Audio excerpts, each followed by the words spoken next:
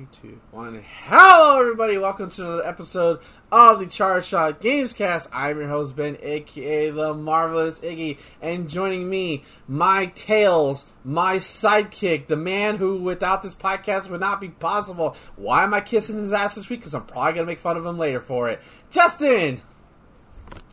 That is Miles Prower to you. We are not on a nickname basis. Sure, How many miles? Zero score. Would you say 10 million? And joining us, my Knuckles, my rival, Tyler. Oh no. I love it. I like how you're actually Knuckles. Well, I'm more of a Sonic than anything. Ben is the Knuckles. That's true, but in this... Yeah. Okay. And I'm Big the Cat. No, because unlike... You're not useless like Big the Cat. There's a difference. Don't... If anything, you're Cream the Rabbit. I'd say he's more Robotnik. Oh, I like that one. That's actually pretty good. Like Jim Carrey Robotnik? Sure. Shh. Okay, It's cool. just... Yeah. Tech whiz with a brand new stash. Exactly. Yeah. Okay. Papa's got a brand new stash. We're talking about Sonic the Hedgehog because this coming Friday, Sonic the Hedgehog 2 releases in theaters to much anticipation. And we may or may not... Are we seeing it all this weekend? I don't think we are. I'm definitely seeing it this weekend. I want to, but probably not. Okay, so Tyler and I will be seeing it this weekend. So probably when Justin sees it, we'll do a review of the movie when he sees it, because we're all anticipating it.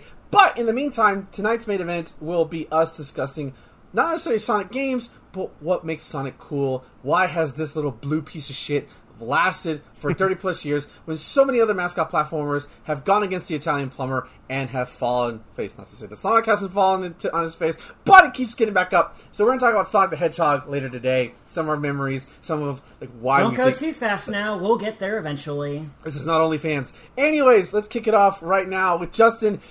You, me, and I know Thomas is on the show, but you, me, and Thomas have all been enamored with Tunic. I am curious to see about your adventure this week.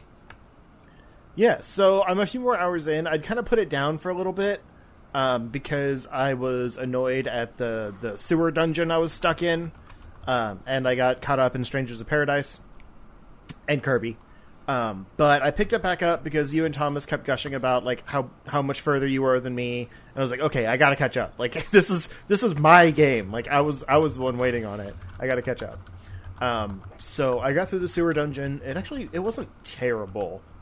I was making it harder for myself because I kept going through like into the water where you basically can't do anything, and these like tentacle things kept attacking me, and I was enamored by the treasure chest across the pond. So I was like, okay, I can get past these guys. Like, I can just avoid them or whatever. But you can't dodge roll in water. And you can attack, but it's pretty slow, and they're strong. So I just kept dying that way. So I ended up just saying, screw it, I don't need the treasure chest, and moving on. And I made some good progress, and then wrapped back around and found that there's, like, a ledge you can drop off that goes, like, straight to the treasure chest. So I still got it, and didn't have to fight the tentacles. That figures. But that's kind of how this game has been. Like, it's very much you fail until you succeed. In a good way. Trial and error! Exactly. It's a lot of, like, just figuring out the right way to go, or whatever. Because it doesn't give you any instructions. But, yeah, I got through that first dungeon. The boss was a little difficult, but not too bad. Wait, no, it didn't have a boss. I'm thinking of the Garden Knight later. Yeah. Yeah, it didn't really have a boss. But yeah. Got through there, and it's a little strange. Like, it is a Zelda-type game. But it doesn't really have that same structure. Like, I thought it was going to be, like, you go into a dungeon, you know, you get an item, you fight a boss, you get, like, the MacGuffin or whatever, and then you move on to the next dungeon. It's not really like that. You find weapons and equipment and stuff kind of randomly around. And generally, like, you have to go through a dungeon in order to get to the next area where you will find an item. But, like, you might have a map for a, you know, quote-unquote dungeon that doesn't have a boss or an item actually in it. It just might lead you to something like on the overworld or whatever. Mm-hmm. So yeah, went through the whole sewer section, got out, found, I don't remember exactly where it was, but I found a lantern. Oh, yeah. That pretty much took me straight into, like, it kind of backtracked around the world map to a big set of doors that I'd tried to go through before, and, like, just went into darkness. But now I had a lantern. So it was actually another dungeon that, like, was just covered in darkness and kind of like a tomb. I think it was called the Dark Tomb. And it had another map.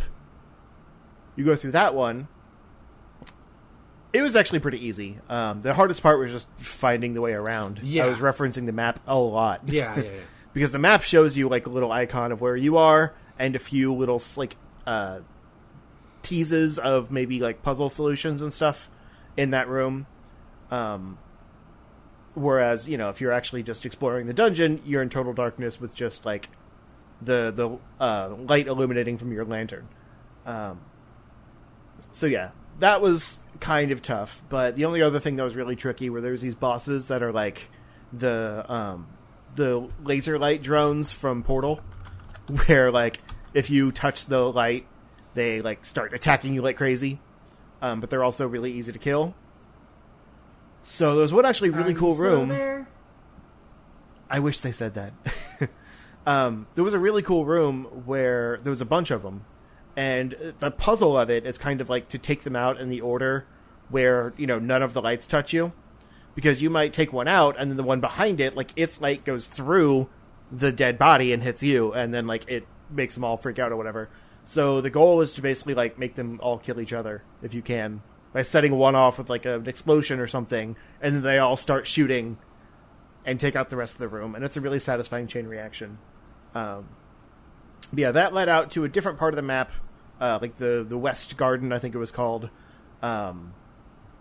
where I got my first magic item, the magic dagger, which is really cool. I thought it was going to be like a sword replacement, but it basically just, like, shoots forward like a frozen icicle patch and can, like, freeze enemies that get in the range of it. Very useful for crowd control with some of these tough enemies. Mm-hmm. It's become a staple on my my weapon wheel. I'll say I do wish it was a little easier to, like, switch out equipped items on the fly, because when you go into that menu, it doesn't pause the game. So, like, if you run out of something mid-fight, like, you're not going to go in and switch out the items like you would in a Zelda game where it pauses on the equipment screen. But yeah, anyway, got the magic dagger, went on to the boss I alluded to earlier, the Garden Knight, and that guy was pretty brutal. I figured out the pattern, and it wasn't so bad, but, like, it's one of those, like, this is the first real boss of the game, and it hits like a truck and just doesn't stop. It has this, like, it's huge. It's like 4 times the size of your little fox character. And it has this big sword that can also, like, shoot out beams. It's basically a big version of those, like, laser light robots in the tomb, but with more utility. And so you're just trying to go up to it and, like, smack it in the face with your dinky little sword. And it's, like, swinging its giant sword, like, halfway across the battlefield you're on. And your stamina is limited, so, like, your dodge roll move is also limited. Which I kept finding myself, like, trying to dodge out of the way, and then running out of stamina, and then he, like, starts shooting out his, like, beam attack, and it just, like, I get stuck in it because you can't roll out of the way, and you're, like, stuck in the loop of getting hit. So there was one time I got, like, I had a sliver of life left, and I was like, okay, I just gotta go in and hit him one more time. And I, like, dash in to hit him, and I ran out of stamina, and then got looped and died. And I had to do the entire fight over again. Oof. Feels It was bad, man. very frustrating. Yeah. It's not so bad because the last save is, like, right before the room. That's at least a smart design. But in the manual, it specifically says, like, you want to have, like, level 3 health, level 3 attack, level 3 defense. like you can level up your stats through different collectibles and money. I think I talked about that last time. So it's like you want to at least be that before you fight the Garden Knight. And honestly, I didn't even I don't think I could have been any higher because I hadn't found any items. So like it kind of sucks that the game can gate you off, like kind of, power gate you, just based on like what's available to you at that time. It's not like an RPG where you can over level. But once I got the pattern down, I was able to get him. And it was a very satisfying boss fight. Like it's one of those that's like it's tough, but fair, right, and rewarding to finally get through. Yes. And then that opened up a bunch more stuff. I did like the next progress thing that kind of opened up like the actual like main objective of the game. It's kind of like, again in Zelda, if you think of it in Zelda terms, it's like you get the 3 pendants as a kid in Ocarina of Time, and then you become an adult and have to get like the 5, 6 medallions for the second half of the game. It's kind of like that. Like you hit these 2 like bells, and that opens up like the main door that kind of tells you, now you have to get these 3 things and drop them here. And so then it shows you like the 3 other locations on the map you have to go to get those. And there's a certain order you have to do it, which is good for difficulty reasons, but I kind of wish at that point you could like do the dungeons in any order. And maybe there's a way to like, sequence breaking type, but I felt like the only area I could actually get to was, the second dungeon, essentially, like the second place you're supposed to go to. I wasn't totally sure. But I went on to the forest to what that dungeon was, got all the way through it. It was really annoying. There were these like evil fox characters with like fire staffs that kept setting me on fire, and I couldn't get the fire to go out, so I was like dying just from, fire damage over time, which is really annoying.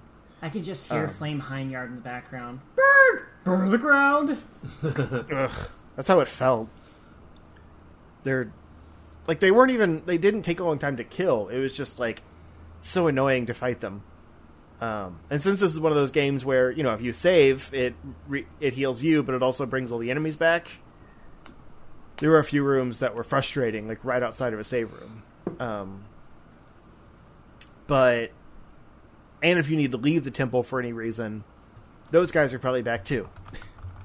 But yeah, that area led to another giant boss that's like 6 times as big as your little fox. And I was having a very hard time with that. But I had also gone all the way through this like forest temple or whatever without finding any like items or, equipment type things. So I knew that, Ben and Thomas were past that point. So I was like, hey, like, am I missing something? Like, was there an item in this dungeon that would help with the boss? Because I'm really struggling. And Thomas is like, there's not one in the dungeon, but there was one I found, like, in the area. So I was like, okay, screw it. I'm just going to leave and, like, explore a little bit more. Maybe there's something I missed. And sure enough, there was, like, a fork in the road. Going to the right takes you all the way to the dungeon. Right. Going to the left goes up, like, a staircase that gives you an item. Mm-hmm. Like, just right there. And I just totally missed it because I didn't go left.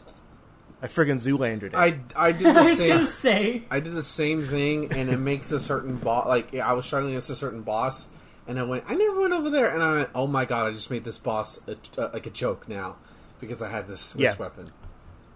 I mean, this boss specifically wasn't really a joke from it because the weapon doesn't do much against the boss. But, like, it made battlefield management a lot easier. It's basically, like, I'm trying not to spoil too much later in the game, but it's basically like your first ranged weapon. So, like I said, the ice thing you have, like, is pretty close in front of you. And then you have your sword and a few, like, bomb-type weapons that are different elementals and that kind of thing. This is your first actual ranged, like, magic weapon. And so, going back through, like, I was, like, lighting up all of the friggin' evil fox things before they could even touch me with their stupid candles. And then I get to the boss, and it was still tough, but like it has some ads, like the little minion things that come out basically to replenish your magic. And taking those out was way easier with a ranged thing, because the problem I have with the game right now is the lock-on system is kind of jank. So when a bunch of other enemies come up on screen, you have to deal with, like, you might move and your lock-on changes to a different enemy. And then, like, the camera kind of swivels around to line you up with that enemy. And then you lose track of the thing you were actually trying to fight. And, like, this boss specifically had 2 different weak points. One which does significantly more damage to it. Kind of like a core. And I was trying to stay locked onto that, but I kept losing it. And so it was, like, most of the fight was just me, like, rolling around trying to get the lock-on back to the, point I was trying to hit, rather than everything else on the field. So, honestly, like, the fight itself wasn't nearly as hard, I don't think, as the Garden Knight. But it was just more frustrating to actually do. But yeah, I finished that up before bed, and then figured out that there's a fast travel system in the game. Yes. Which I probably could have found out sooner. But the thing is, I kind of suspected they were, but I didn't know how to activate them. That was the thing. And once I was like, the game is so smartly designed in how its functions work. It's ridiculous. Mm-hmm. Time to play this game. It's on Game Pass. You have it. Yeah, it's really fun. But the thing is, like, I thought those were like some kind of, pad type thing that would open up later. Because there's all these doors and stuff you can't open yet.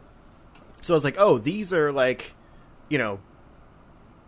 a later game mechanic that'll like lead to a different area or something like that. No, you just have to hold a button to like pray or something. I don't even know what it's doing. Yeah, you're like press X to pay your respects. You're basically praying to, like, you're using the power of Jesus Christ. Let me say what it is. You have the power of God and anime on your side. Yes. Yeah, Fox God. What is the Kitsune? Is that the Kitsune is the trickster fox, I believe. Yeah. Oh, okay. So not the same thing. That was the only like fox god I could think of. So yeah, Fubuki. I really like the game. Like, now that I'm back into it, like, I want to keep playing it. I actually recorded a video yesterday and then didn't edit it. I just started playing Tunic. I had a window when like the house was empty and I could record like quietly. Mm-hmm. But then I wanted to get back to Tunic. Happened to me during Tekken Tag Tournaments reporting. Yeah, it's a problem. The juggle of all the things in life. Yes. Just never gets easier. But yeah, aside from that, because that's basically where I left off, was I found the teleporter, went to where I think I'm supposed to go next, and then quit. Because it was like bedtime. But yeah, aside from that, I've been doing more Strangers of Paradise. Just a few missions, basically. I'm not super far yet, because some of these missions take a long time. And I tend to like sit down, do one mission, and then, quit for the day.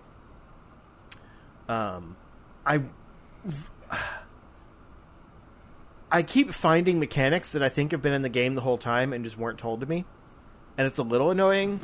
Like, there is technically a crafting system in the game. There's also I was annoyed because there's a dismantling system too. Yeah, but that's part of it. I was going to say, I was annoyed because I have all this equipment stuff, and seemingly the only thing I could do was just, like, trash them. So I trashed all this stuff, and kept getting more, and I'm like, okay, there has to be, like, why would they give you all this stuff if there's no way to, like, sell or, anything like that? So after a mission, I toggled over, like, I realized that there was, like, a tab over from the mission screen, and it's, like, the town, basically. Like, you can select the armor shop or whatever it's called, the crafter basically, and then like you can just talk to random NPCs each mission that really don't tell you anything useful. I don't know if there's like side quests or something you can get out of it, but they tell us nothing about killing chaos. They're useless. Right, that's kind of how it feels. And by the way, that's still the only story I know. I'm like 5 or 6 missions in, and it's still just Chaos. Jack just wants to kill Chaos. That's it. Like, he is very single-minded from what I've seen. Yeah. And I know I'm not super far in the story because I don't even have the last party member yet. But, like, there's no story so far. And I'm okay with that because I think the missions themselves are really fun. But yeah, just so you know, going in, there's, like, no story. So, yeah, anyway, there's a crafting system where the stuff that I was just trashing, you can actually, like, dismantle for rarity parts, basically. And, those parts can be used to buff the different, like, extra stats on your equipment you are using. So it doesn't raise, like, the, attack, defense, that kind of thing. But, like, each piece of equipment has supplementary boons. Like, one might raise, like, the break damage you do, or raise your elemental resistance, that kind of thing. And you can buff those stats using the broken down materials. And most of them I don't find that interesting, because, like, you get so much stuff, whatever you have is going to be obsolete anyway. It's not going to, like, keep the item, it's not going to keep the equipment around for way longer. But I did have a few things that had, like, pluses to strength on their bonus stats, so I bumped those up as high as you can get, and I haven't switched them out since, because, like, even the minor defense boosts I get, they don't make up for the, like, minus 5 or 7 or whatever I have to my strength and attack stats. So that's been kind of nice. But it's, like, it's very situational of, like, finding really good equipment that maybe has, like, great buffs for your job, and then also, like, great secondary stats that you can raise. I wish there was a way to, like, re-roll the stats or something like that. And maybe there is later. It seems like maybe this crafter, like, gets upgraded or something as you go. But, yeah, it's a very simple crafting system, I'll say that. But at least it's something I can do with all the mass equipment I get. Like, that's still huge. But aside from that, I've been getting into some of the cooler mission areas. Like, I had read before launch that most of the areas are based on other Final Fantasy games in some way.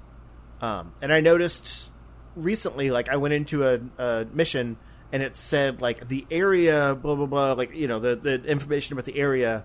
And it's like, this place comes from Dimension 13 or whatever. And I have a feeling that's, like, saying, this area is from this Final Fantasy game. Oh no, it's a hallway from Final Fantasy 13. Run away! Well, that's what I was going to say. Is the one I really noticed it and remembered, like, the original area was the Dimension 13 one. That was the kind of the outside, like, woodsy area where you touch these different, like, glowing balls to change the weather. And I know, I couldn't think of another word. Glowing orbs, that's it. Hey, Grab my ball. ponder the orb. Are we still making that Yes. meme? Ponder the orb and change the weather. Man, those memes were a minute, right? Yeah. Like, Yeah, right. everyone's moved on to the slap now, but what happened to the orb? Slap that orb. Anyway, Surprised They're too nobody's busy done pondering that. on it. Surprised nobody's oh, has he? Yeah, I know. So, anyway, yeah, this whole area was the woodsy area where you change the weather. And it, like, opens up new pathways, closes off other pathways, that kind of thing. Like, you make it rain, and it, like, will grow a root path over a gap.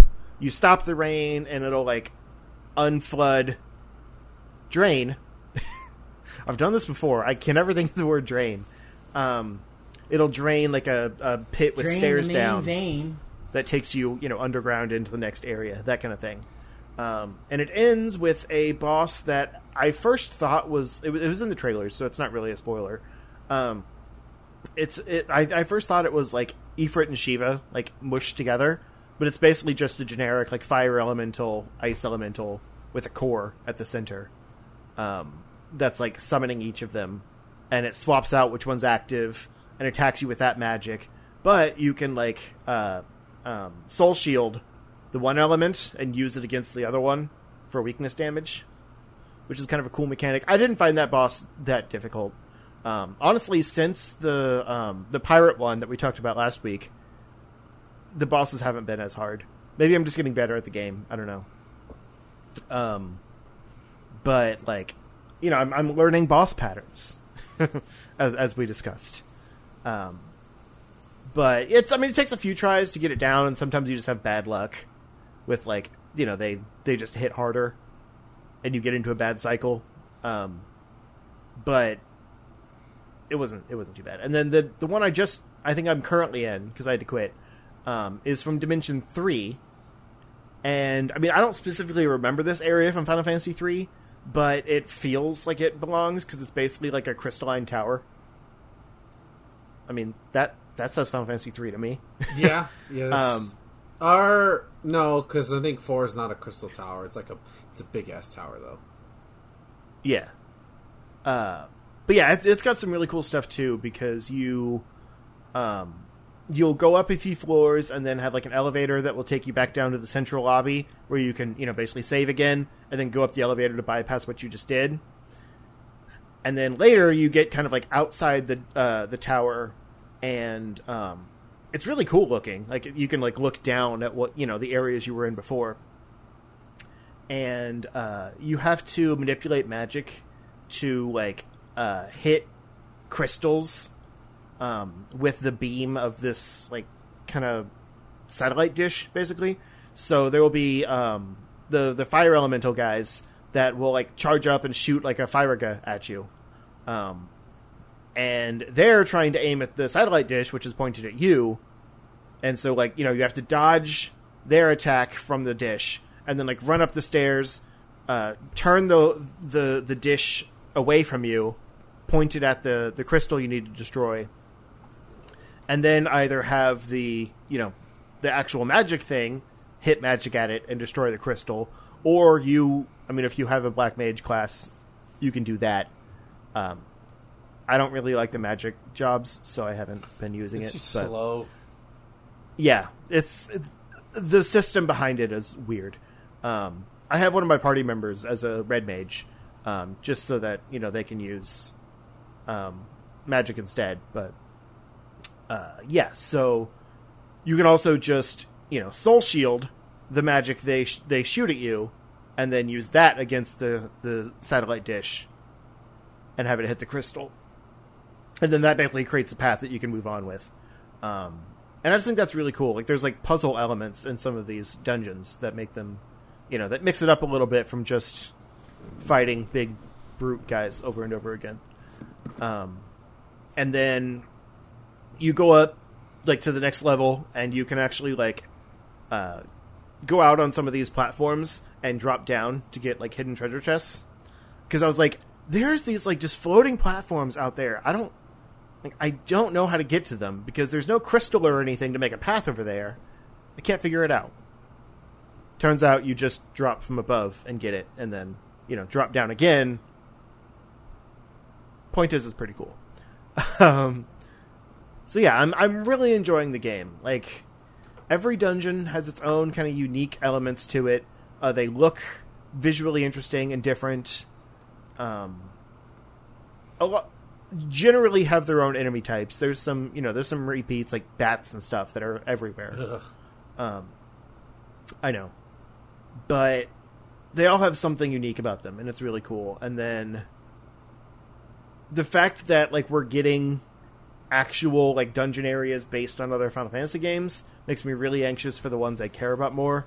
Like, in the trailers and stuff, I saw one that looked kind of like a Mako reactor. Whatever. 99%. Point is, I think there's a Final Fantasy VII based. 99% sure the one that you fight the Hydra in or Tiamat in is that one, based on how it looked. Or you go to the 10 dimension and you fight the physical embodiment of Tidus's laugh. It doesn't seem like the bosses and stuff have to do with the game. It's more like the areas based on an area from the game. And I'm sure there's, you know, repeats and stuff too, so who knows. Like I said, I didn't know the 13 one. Like, I don't know if that boss is from the game. I just remember the area when I played it originally, like 15 years ago. When did that game come out? What? It came out in 2010. Okay. 12 years ago. Close enough. I went to the midnight launch for it, is the point. Jesus. I know. I was as disappointed as you are. Yeah, and then I have played a little bit of Kirby. Mostly like in bed, because it's a Switch game. It's an easy thing like to wind down. But that means that my wife was kind of watching over my shoulder every now and then when I'm playing, and she's been very bothered by the mouthful transformations. They're disturbing. Let's be real. The eldritch horrors sometimes that Kirby turns into.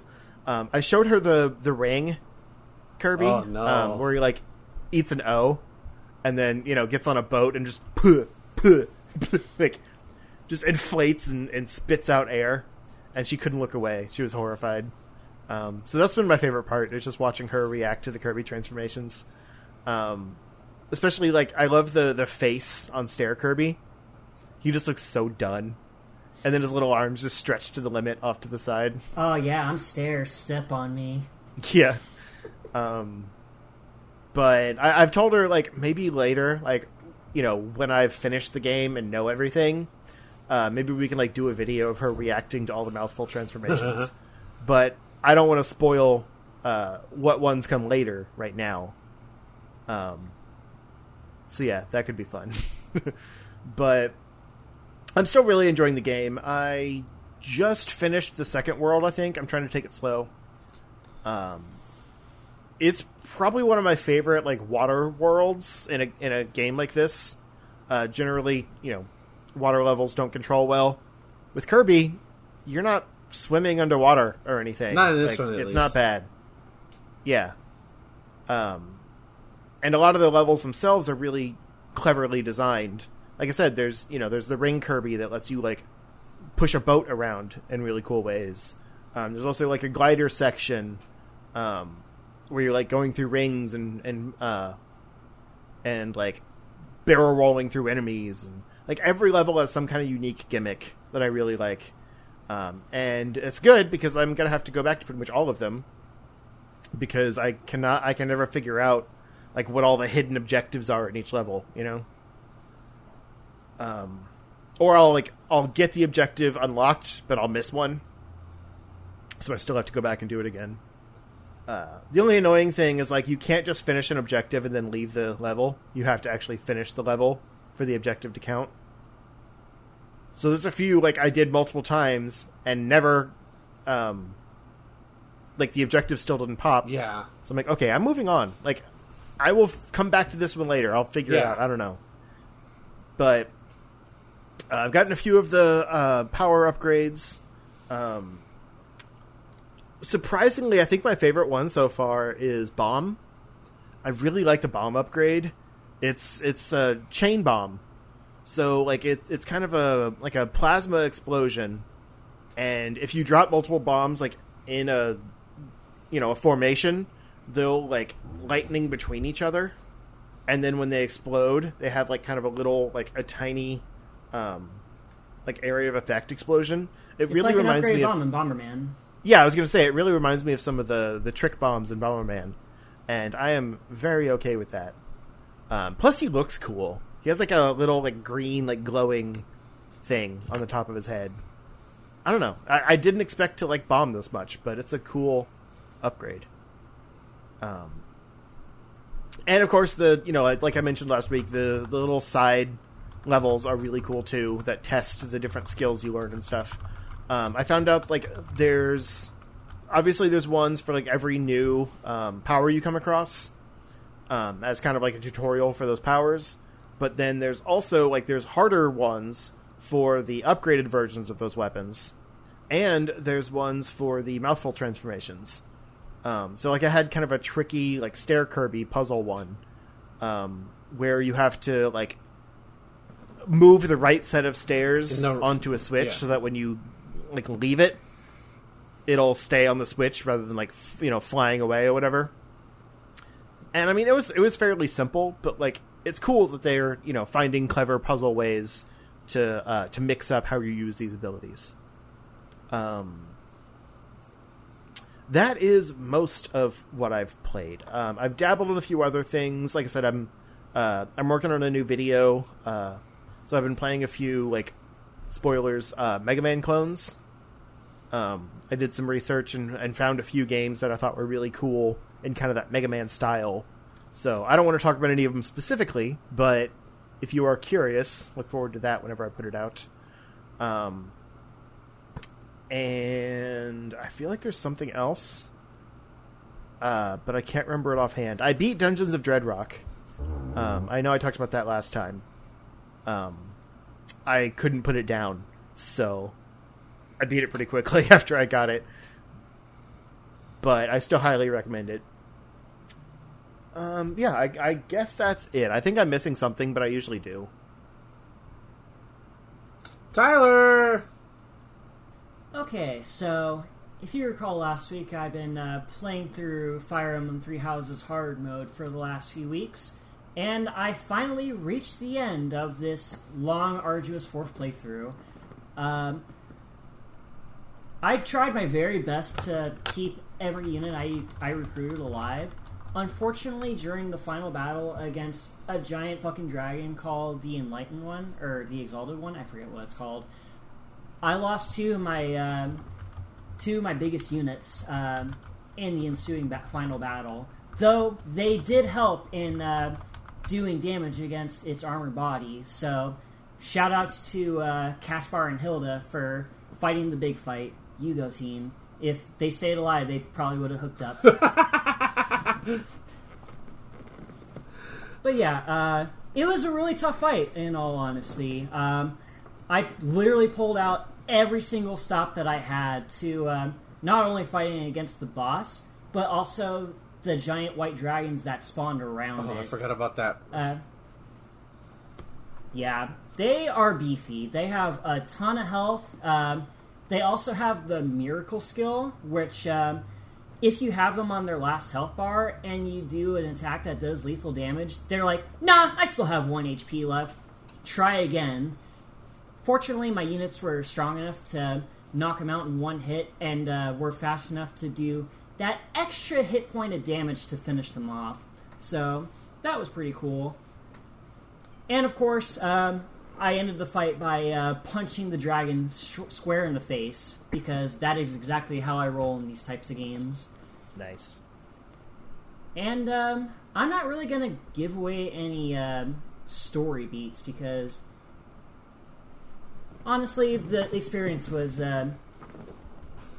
it's just the same old stuff. I married into Rhea, who is an unplayable character in this game. You married the Pope. If you're gonna be... You married the Pope! You literally married the Pope! To be fair, she was going to resign to make the main character the ruler of the land, but since how I was going to be the ruler of the land anyway, may as well marry into bigger power, Mommy right? Rhea. Hey man, you don't know. This... But yeah, once I finished that, I started up a game that's been on my backlog for probably the longest time now. I went back to the 1980s in the fictional Japanese city of Kamurocho and took a dive into Yakuza 0. Oh, Da-da-da. Yes. Yeah, I'm a bit of a ways away in right now, and I am enjoying the fuck out of this game. Like, it's great. This... Yeah, in case you don't know, Yakuza 0 is a prequel to the original PS2 game, and it takes place in the later part of 1988 in the fictional town of Kamurocho, which is sort of based off of a Japanese city. It's like an amalgam of like several different. It's like Shibuya. There's like a town that's like sounds similar to Kamurocho, but Kamurocho it does not exist. You cannot go to Kamurocho. You can probably find something similar to Kamurocho, but you will not go to Kamurocho. Yeah, it's basically a hyper-fictionalized Japanese town where pretty much consumerism takes place everything. There are, like, bars everywhere. There are all sorts of nightclubs. All this exuberant shit. Fucking weirdos left and right walking the streets. Yeah, right. And of course, it's being spearheaded by the Yakuza, particularly the Tojo clan, who.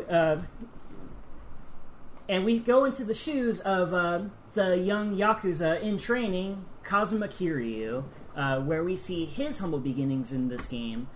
And the first we see him beating this random-ass dude in an empty lobby, in which it may not seem like much at first, but once the plot starts ramping up, this empty lot will be the most important thing ever. So Kiryu is off collecting money for a loan shark. He goes into town with his best buddy Nishiki, going to drunken karaoke, singing Dame Dame, of course. And then they find out that the dude he whacked actually did get whacked.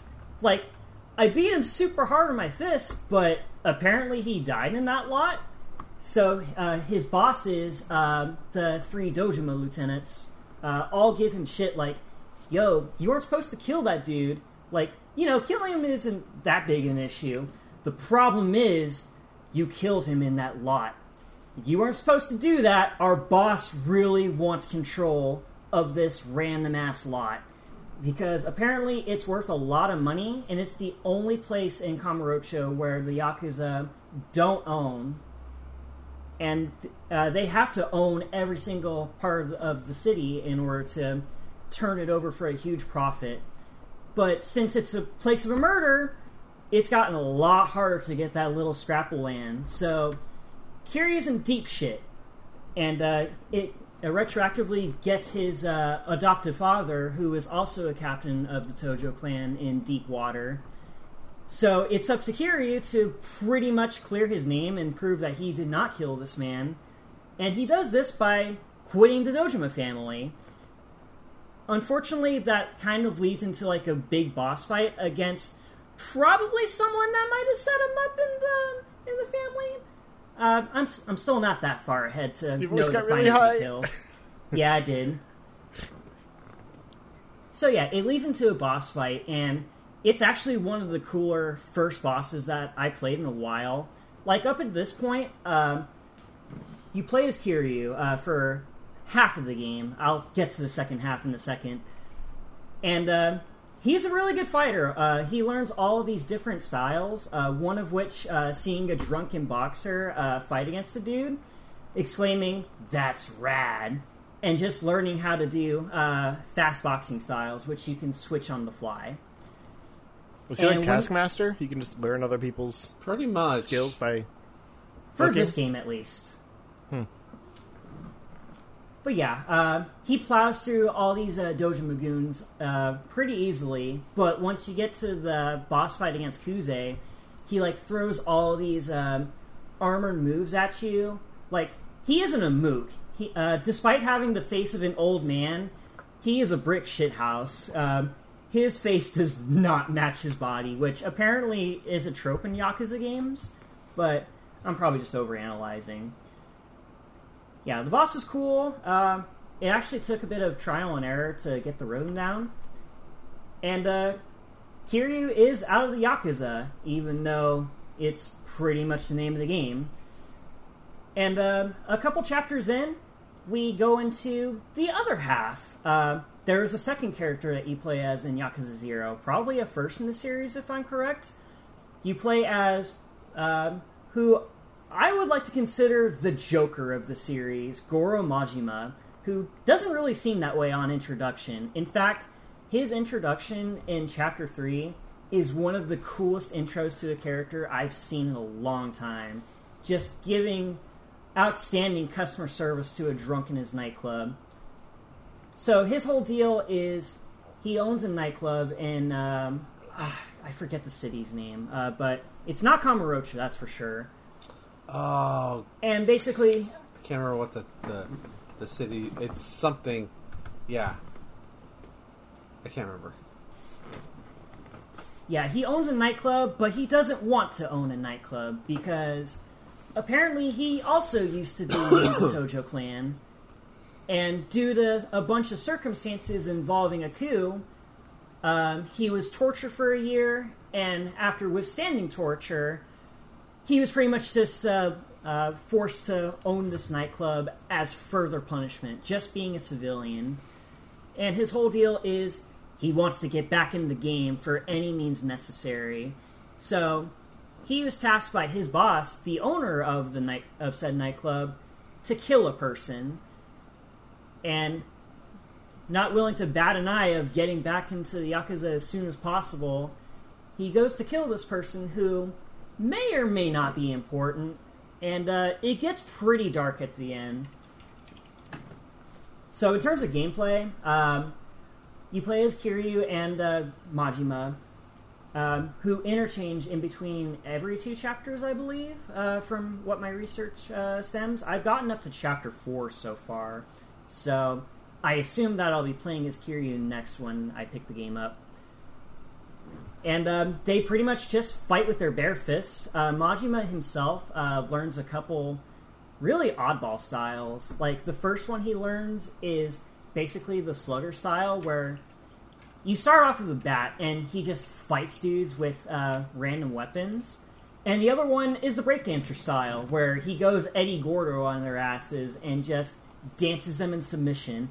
To quote Zoolander, they're breakdance fighting. Kiryu is a bit more straightforward. He has the boxing style, which I mentioned, which is pretty much the fast boxer style. And the other one he gets is the big heavy style, which I find myself using most of the time. It's really good for like clearing out mooks in a group. Even though it's slow, it hits like a truck. And a lot of people will give this style shit, but I absolutely like playing this style, in all honesty. Even though my play style is hit him fast, hit him hard. But, that's just my preference. And the way you level up in this game is pretty unorthodox. In the beginning of the game, you meet up with this old dude named Bacchus, who seems like a random overseas drunk.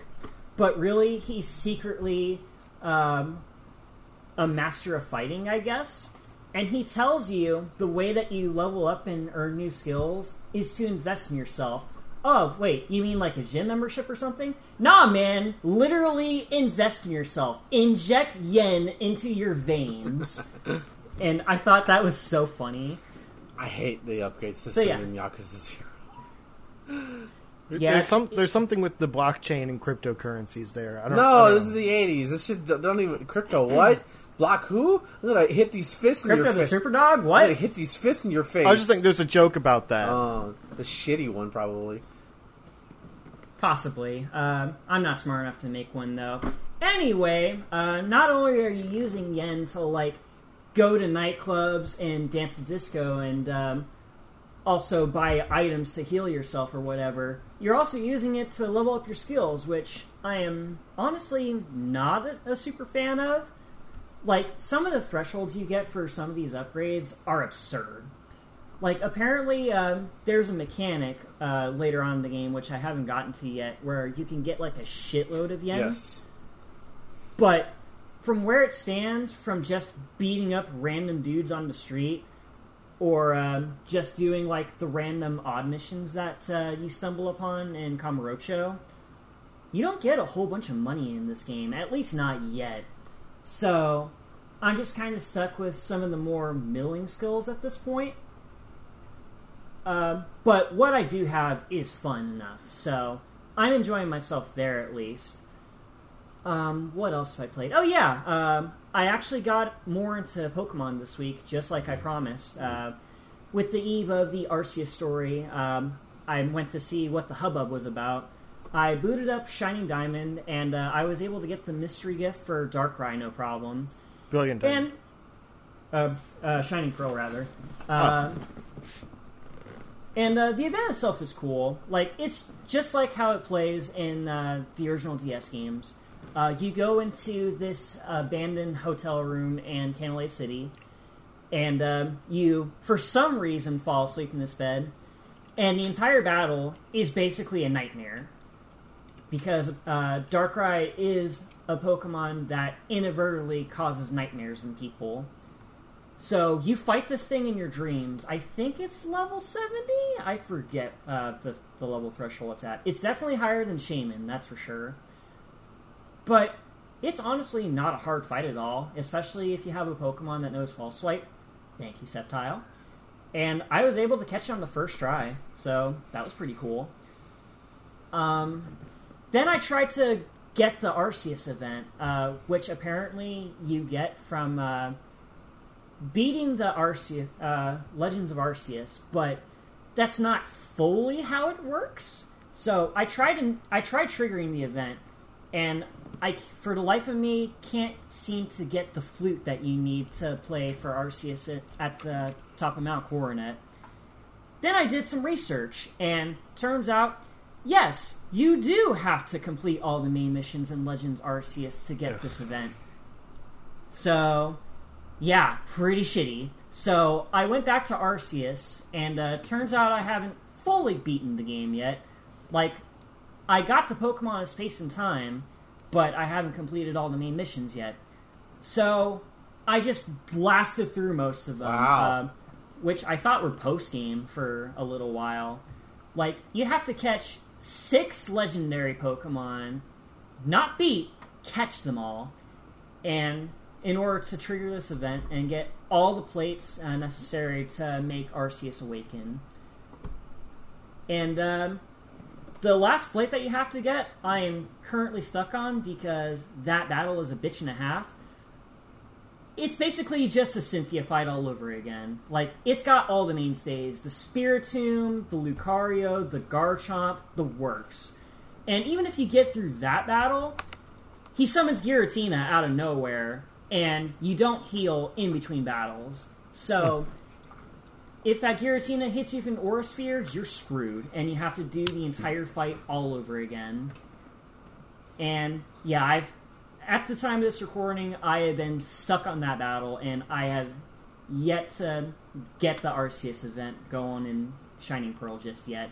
So, I'll get back to you on that next week. Aside from that, that's It pretty is much too it. quick after launch for them to lock away content in another game behind a 100% completion. Yeah, right. It's only been a couple months. Yeah. For people like me that work in retail, there isn't a whole lot of time to, like, complete a game like that, you know? Right. It's just a shitty situation.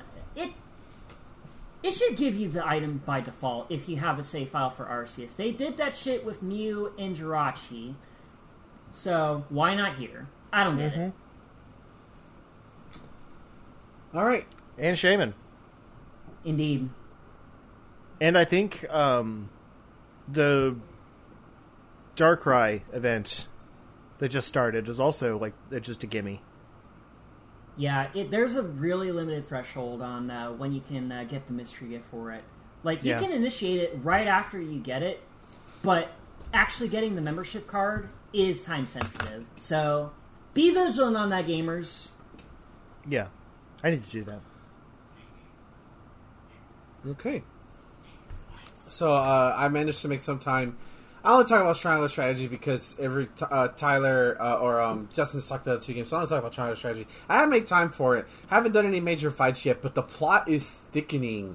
The plot is quickly thickening, as now we're learning that one of the high houses, one of the high nobles of Hyzant, is basically running an illegal salt trade from underneath his other people's houses, and now they're not involved in the conflict yet, but we find ourselves in a corner. Are we going to? I think our next choice is basically: are we going to confront Hyzant about how they're running an illegal trade, or are we going to continue our campaign against Aesfrost? And I really don't know what to do. The game continues to marvel me. I put it down a bit because Kirby kind of took a lot of my time, and then Tunic happened. So I really want to get. I really want to get back to Triangular Strategy because it's really surprised me how awesome it's been.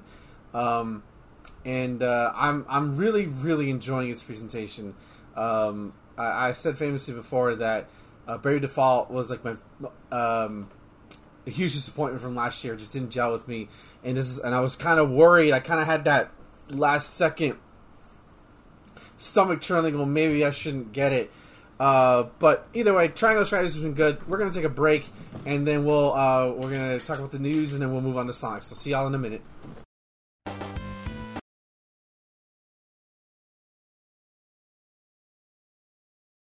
Over my arm. We're starting with the PlayStation Plus thing. That's what we're starting. Yes. I figured. Not a lot of news this week, thank goodness. Nope. A respectable amount. But I actually thought it was worse, and then I realized that there was some stuff from earlier. Not a lot, but definitely meaningful news. Unlike, it's not like fluff pieces. Also, I didn't put this in news, but a Kirby cover. Somebody, I guess a band had done won a Grammy yesterday, so we'll mention that just briefly, and then we can move on.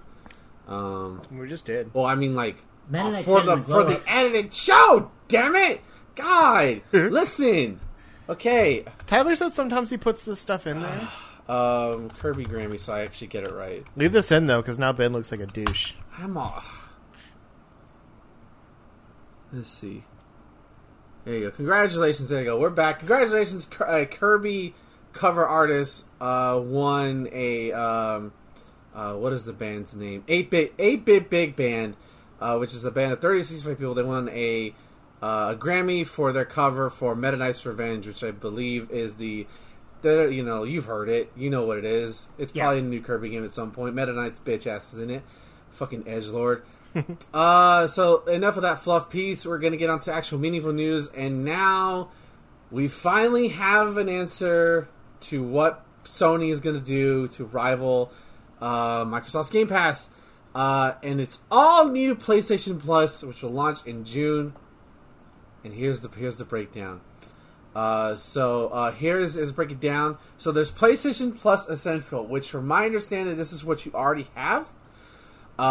This provides the same benefit as PlayStation Plus, such as 2 monthly downloads, discounts, cloud saves, online access.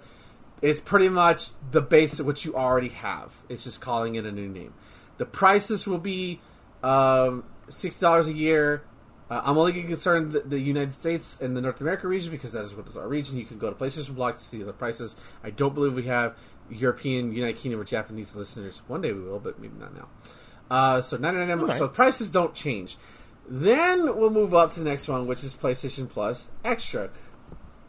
So this benefits, along with the previous benefits, comes adds a catalog up to 400 plus of the most enjoyable PS4, PS5 games, including blockbuster hits from our PlayStation Studios catalog and third-party partners. Games in the extra tier are downloadable for play, so not streaming like PlayStation Now. And the prices are... But this is basically combining PlayStation Plus and PlayStation Now. It's just a better version of it. And then, of course, the prices are $14.99 a month, $40 quarterly, or, of course, $100 a year. Then there's the next tier, which... Same prices as Game Pass. Just about, yeah. Just about. Yeah. And the PlayStation Plus Premium... Of course, all benefits from Essential and Extra tier. Here's the bonuses. Adds up to 340 additional games, including, here's the kicker, PS3 games available via cloud streaming, because not even Sony wants to fuck with their weird system and emulating it. A catalog of beloved classic games in both streaming and download options from the original PlayStation, PlayStation 2, and, here's actually pretty cool, the PSP generations. Nice. But no Vita, because no one cares. Offers cloud streaming access to the man who bought one.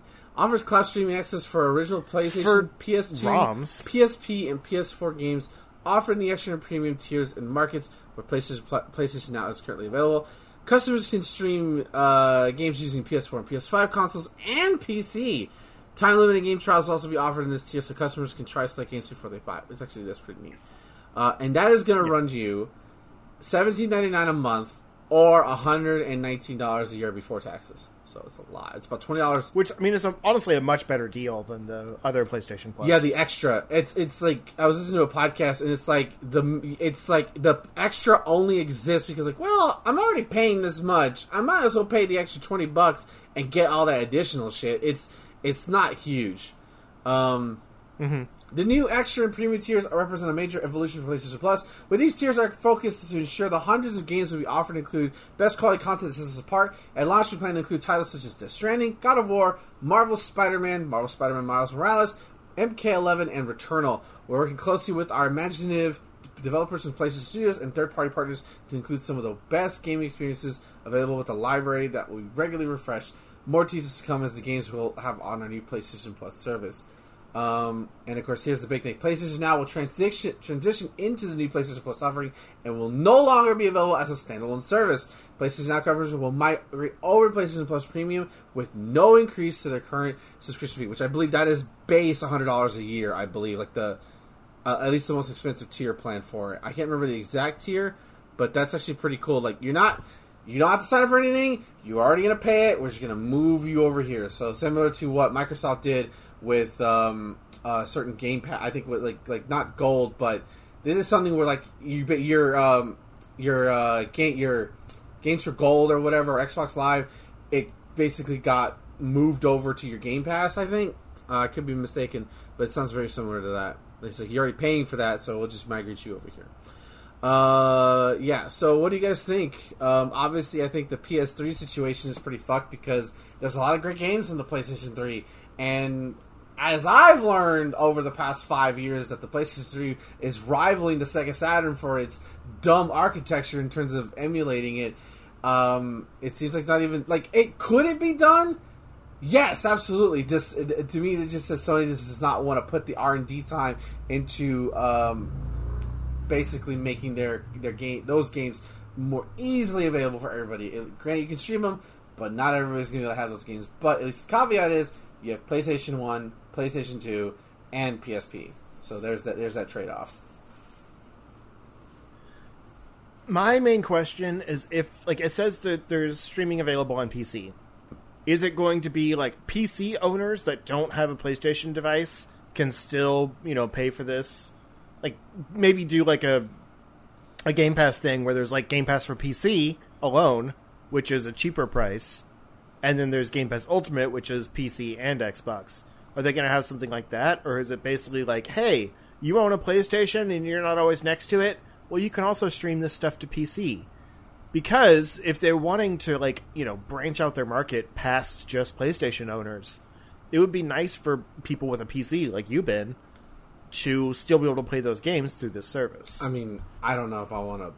I'd rather just pay $60 to have Spider-Man. I don't want to pay that much for a handful of titles, and I'm already doing that for Game Pass. I'd rather they just make their games available. I can see where you're coming from, but I think it's more for people. Well, I'm not saying you specifically. I'm just saying there's some people that would be interested in that. I mean, I'm sure. I would imagine it depends on how many titles they're interested. I think that goes for everybody. Mm-hmm. And I think, yeah, I think this is going to be more towards the people who have PlayStations already, and maybe they have a PC in their room in the office, but they don't want to move to PlayStation. I think it's going to be more for those people than necessarily people without PlayStation consoles. I think you're going to have some kind of Sony account and or console to work for this.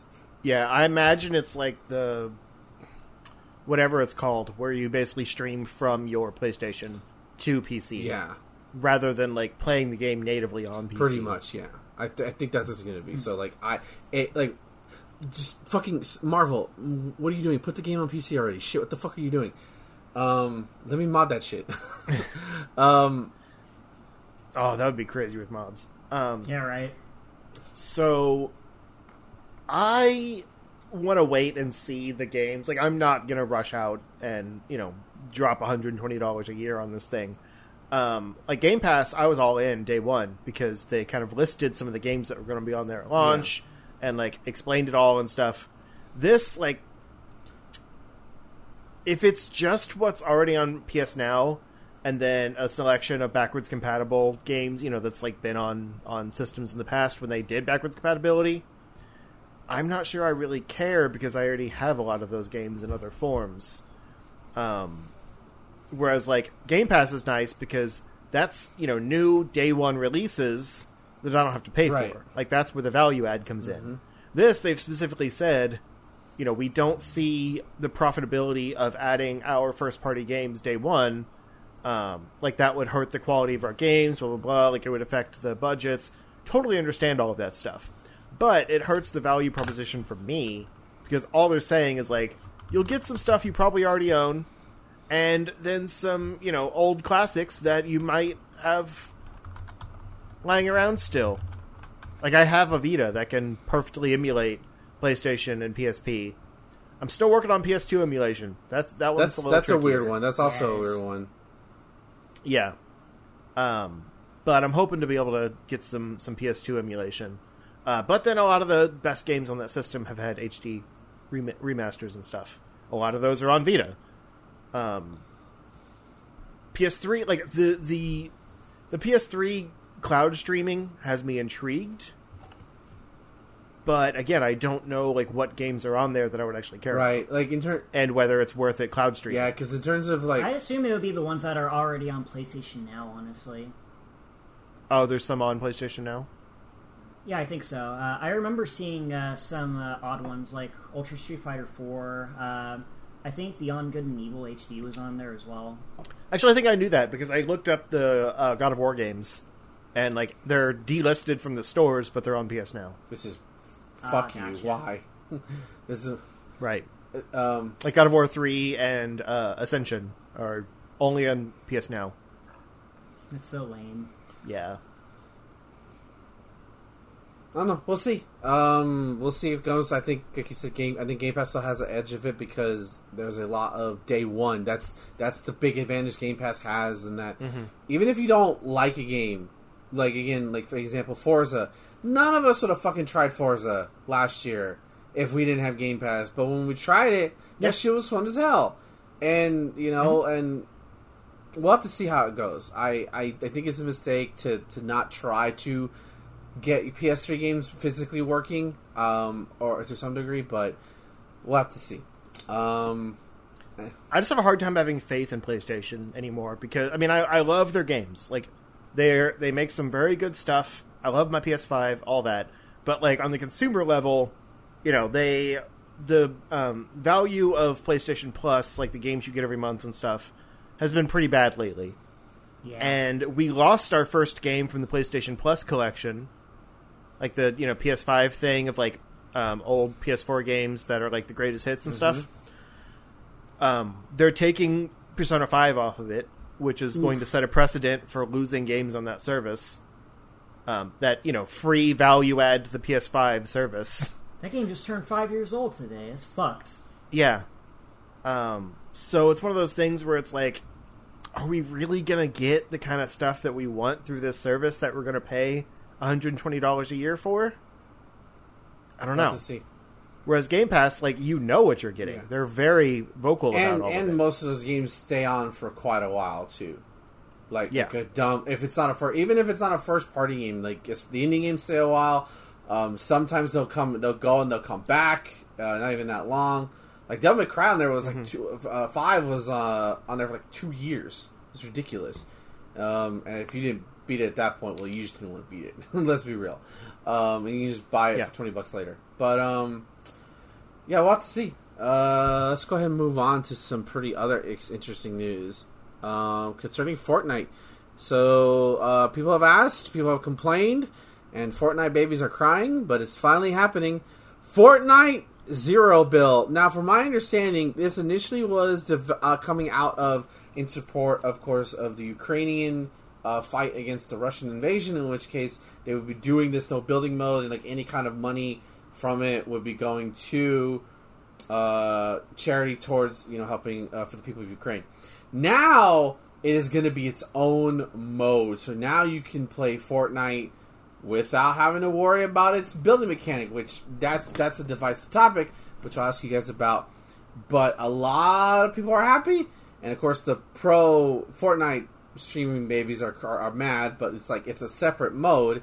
It's not taking over. But it's going to divide the fan base and make it harder to match make. Like it's like they don't know how big their game is, that like they can afford to do this. It actually could. I think it's a smart idea because so many people have said I would play Fortnite if it wasn't the build shit. Because I've seen people who are really good at building. That shit's annoying.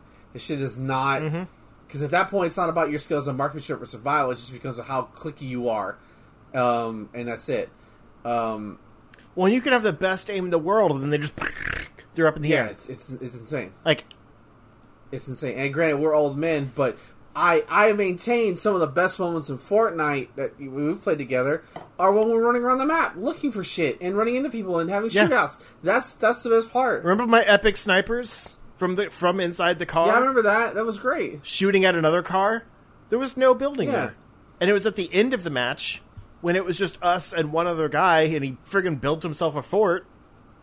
That's when it got annoying. I mean, we still won. Yeah. But that's when it got annoying. Because we had the upper hand. And he just built himself into a coward house. I'm super excited for this mode. It makes me want to play Fortnite. Yeah. It's going to make a lot of people play. And Yeah. you know, you pro Fortnite streamers, y'all can fucking still have your build mode, and plenty of people will still play build mode, because that is...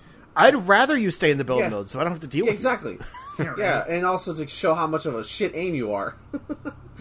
Yeah. Like Fortnite has enough personality in and of itself when you're just running around the map with your buddies, or even by yourself with your random superhero costume that you got in that one event because you played that one time. Like, the game's gonna be fine, guys, and it'd be one thing if Fortnite was like, I don't know, let's say PUBG, where there's like nobody playing anymore. Versus, like, there's millions upon millions of people constantly playing the game. You're not going to split the fan base. There are plenty of lobbies going to be full. Yeah. I've seen people be like, that's what made Fortnite unique was the building. Like, it's going to be just like PUBG now. It's like, no, because there's still the mode where you can build. And also, There's just also another mode for people that don't like exactly. You think casual and ranked. There you go. That's it, guys. it. Yeah, sure. That's it. Ridiculous. Nobody's going to take away your money. Nobody's going to take away anything. Shut up. Okay. Yeah. Move. You want to play Fortnite? We should fix maybe something, and maybe the weekend I'm off for Doctor Strange. We should do Fortnite. I'm going to go to Scotland. Oh, I that forgot. weekend, Well, me so- and Tyler can play Fortnite, and you can just enjoy Scotland. There you go. Oh, an excuse to play Fortnite. Fun. Tyler doesn't want to play Fortnite. I never played it before. It's really fun when you get. We tried to get you in. Fortnite's really fun when you have people. Like, it's legit a fun game. Yeah. Yeah, I can see that. And now we have some slightly, I don't want to say sad news, but like, okay, whatever, fuck it, I don't care anymore. We got an update by Eiji Aonuma concerning Legend of Zelda: Breath of the Wild, and we all saw E3 2020, a fucking time I don't want to remember because of what happened in my life, but we got the trailer last year, and it said 2022, and a lot of us speculated, oh, is it going to be March 2022? Some think fall, winter 2022, and then we saw the last Nintendo Direct, how, damn, Nintendo has a fucking lot of games. Where is Breath of the Wild going to release? Could it release anywhere It's not. that makes sense? And as Justin said, it's not coming out this year. Breath of the Wild, It's going to be March 2023, I guarantee it. Breath of the Wild is coming out targeting 2023. Yeah, the thing is, like, I don't even care this time, because unlike the last time when Breath of the Wild kept getting pushed back, we had no Nintendo games to play, the console was dead, the Wii U was dead. It was like, fuck, I just want this game. I just want this game in this damn console. Give me the damn game. Not even the console. Switch didn't even exist at this point, or we didn't know what it was. Give me the fucking game. Now I'm like, well, I got this, and I got this. So I'm like, you know what? Just Yeah. take your time. I do want to know what the fuck is taking so long. Like, what happened? This was announced in 2019, I think. What happened? This is a what happened waiting to happen for Matt and Muscles. It's expanded. Yeah, I was gonna say. Like, it's very clear that they're not really using the... Like, it seemed like it was originally just... You know, they're using the same map, but it's a new story and a new adventure on that map. Now, it's this whole thing where you're up in the sky and, like, underground, and it's like, I don't think the original map is really going to be a big part of the game. I think it might be, like, a hub between the sky and the underground, but there's obviously a lot bigger, like a lot more new stuff than they originally anticipated. It's a matter of scale. Yeah, I wouldn't be surprised if it's even not a, like Breath of the Wild 2 anymore. If it's like more of like a Majora's Mask, where it's a sequel, but it's its own subtitle, its own thing, like it kind of stands alone. Yeah, so they're targeting. Okay, my bad. They're targeting spring 2023, which would be March. I'm gonna ask you guys real quick. There's a lot of dumbass conspiracy theorists out there, and actually have some validity because of the Nvidia leak that happened recently. Do you think we're actually gonna get a new upgraded Switch console that's not like the OLED for Breath of the Wild 2? Do you think it actually will happen? No. No? Justin says no. Okay. Tyler?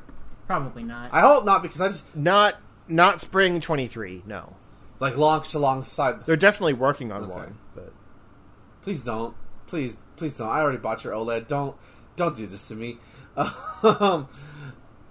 Like, sure, it'll be 6 years at that point, but the Switch isn't slowing down, and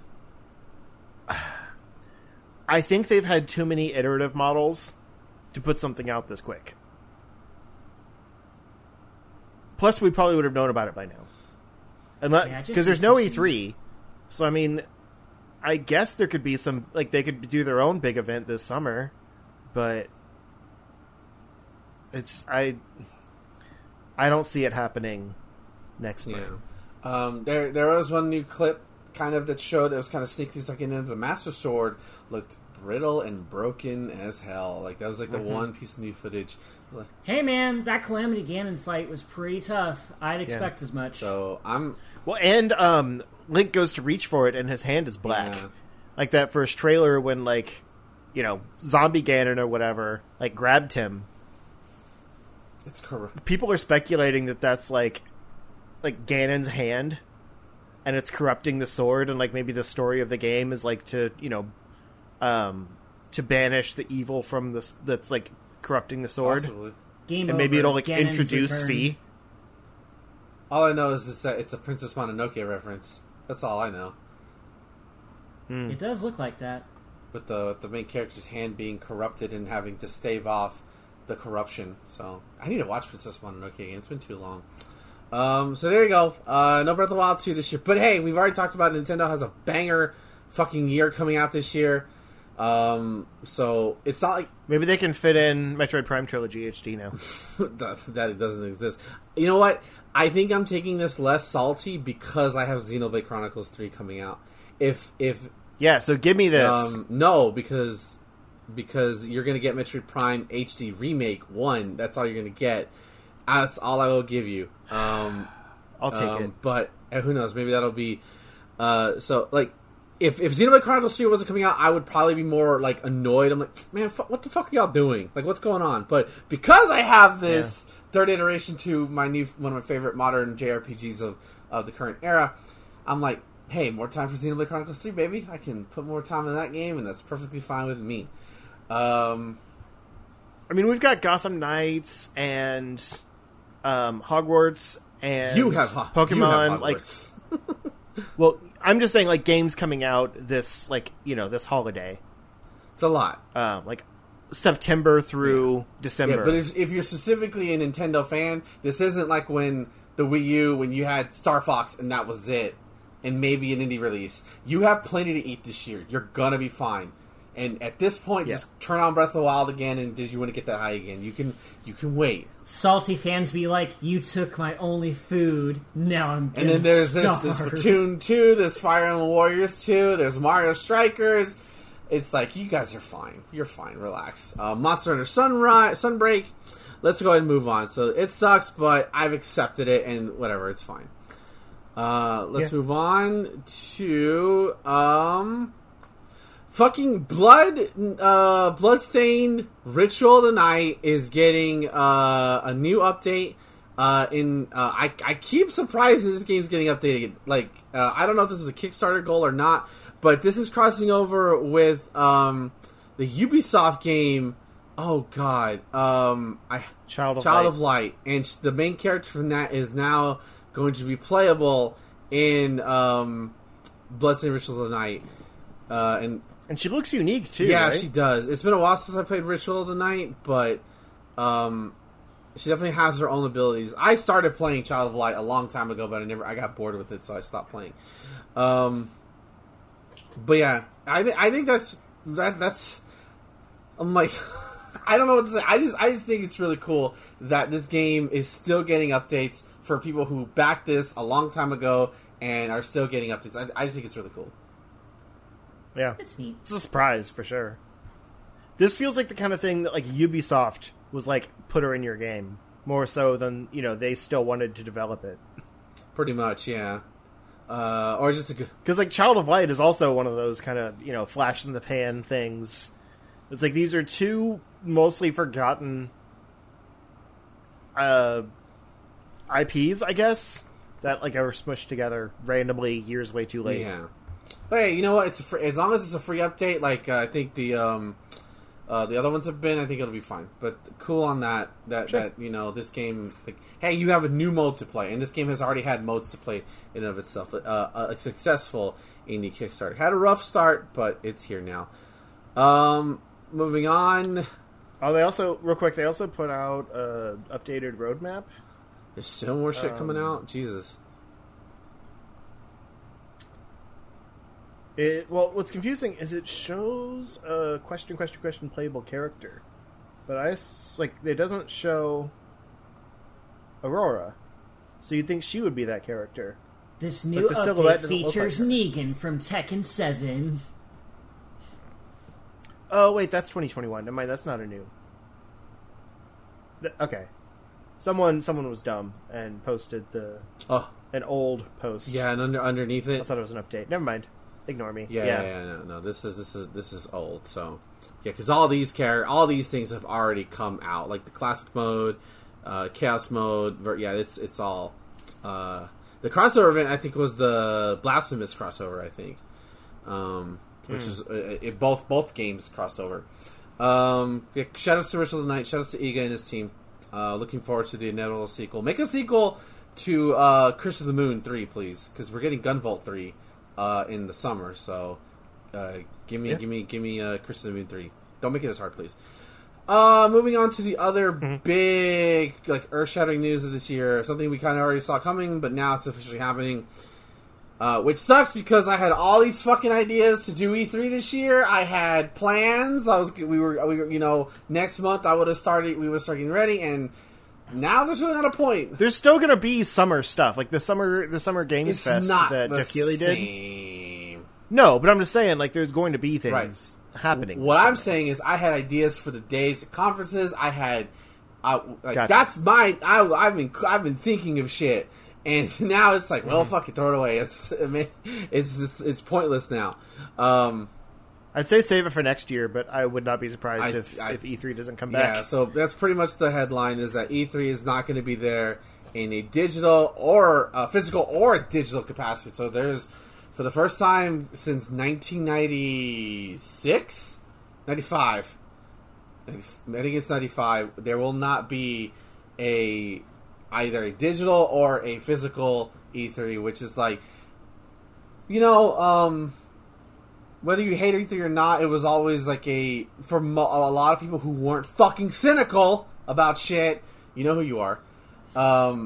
It was the closest you get to gaming Christmas, especially if you have friends who you can share it with, and they geek out over announcements, you geek out announcements, or you just laugh at memes that are created on stage for everybody. It was as long as you took E3 in stride, it was a fun time. And I hate that my last E3 was during a traumatic moment in my life.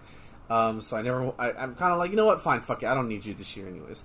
Yeah. So, yeah. I'm okay with E3 going away as long as there's stuff happening, which, as you said, there will be with like the Summer Game Fest and everything. But at the same time, part of me will miss the whole watching a conference together, or that's going to be gone. But as long as if Jeff Keighley and his team create some of that, but like over a week's time, maybe it'll be fun. We'll have to see. This news does say that the ESA, the company that does E3, canceled this year in order to focus resources on a reinvigorated showcase next year. That sounds like PR speak to me. Like they're just going to cancel it and then next year be like, oh, yeah, no, we're done. But maybe I'm wrong. Attack on Titan shit all over again. I don't know.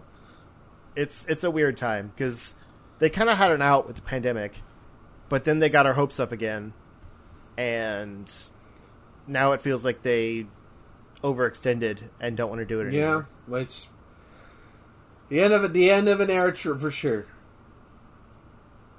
The summers will not be the same without E3. Remember? So yeah, I was really looking forward to it because last year I did not get to do anything for E3 because of what happened, and I was looking forward to this year being the commander. All right, guys, I need you here. I got these ideas. Let's do this. And now it's not going to happen. So maybe we'll find another event we can latch onto and do that. Maybe the Gaming Awards. Game Awards. Yeah, maybe that'll be a fun thing to do. That was fun. So we'll have to see. And let's move on to our last bit of news, which is going to be, much to my surprise, Hyperlight Breaker is officially announced. They're not calling it a sequel, but a successor to Hyperlight Drifter, the acclaimed indie game from 2014. We even got a trailer, which was a cool, a badass animated trailer of Hyperlight Breaker. And then, of course, we get a small look at what the gameplay is going to look, because unlike Hyperlight Drifter, which was all pixel, Zelda style, this is going to be full 3D. And here's the kick. Hark Machine developers of the acclaimed, stylish, and difficult, I can test for that, 2D action RPG Hyperlight Drifter have announced a new game set in the universe, Hyperlight Breaker.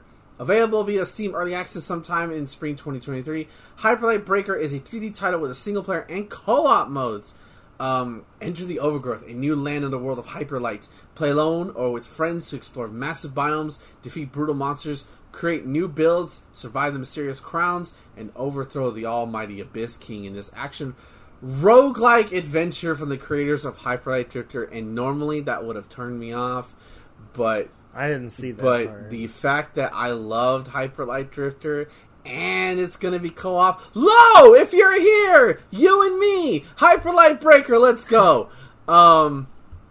An announced trailer only shows a few glimpses of pre-alpha gameplay from an animated fight scene that matches ballistic action style of the original Hyperlight Drifter. Screenshots show a few different biomes, snaps of combat, and a main character tearing around on a hoverboard. The title card also shows a different character silhouettes, perhaps different options of the game's co-op mode. Hark Machine isn't calling this a sequel explicitly, and there's no clear indication of what the story will look like. It's the studio's first foray in 3D, and it isn't. They made Solar Ash. I forgot they made that game. I think this is using the same fans engine. will no doubt be hoping to learn lessons of that title, which offered some fantastic movement techniques, but was let down by the sterile world building. Gearbox Publishing is working with Hark Machine to publish Hyperlight Breaker. The game will be available on PC with no other platforms to mention in this. I was really surprised because Hyperlight Drifter was one of my favorite games when I played it. It was hard. I got mad, but God, it was so much fun.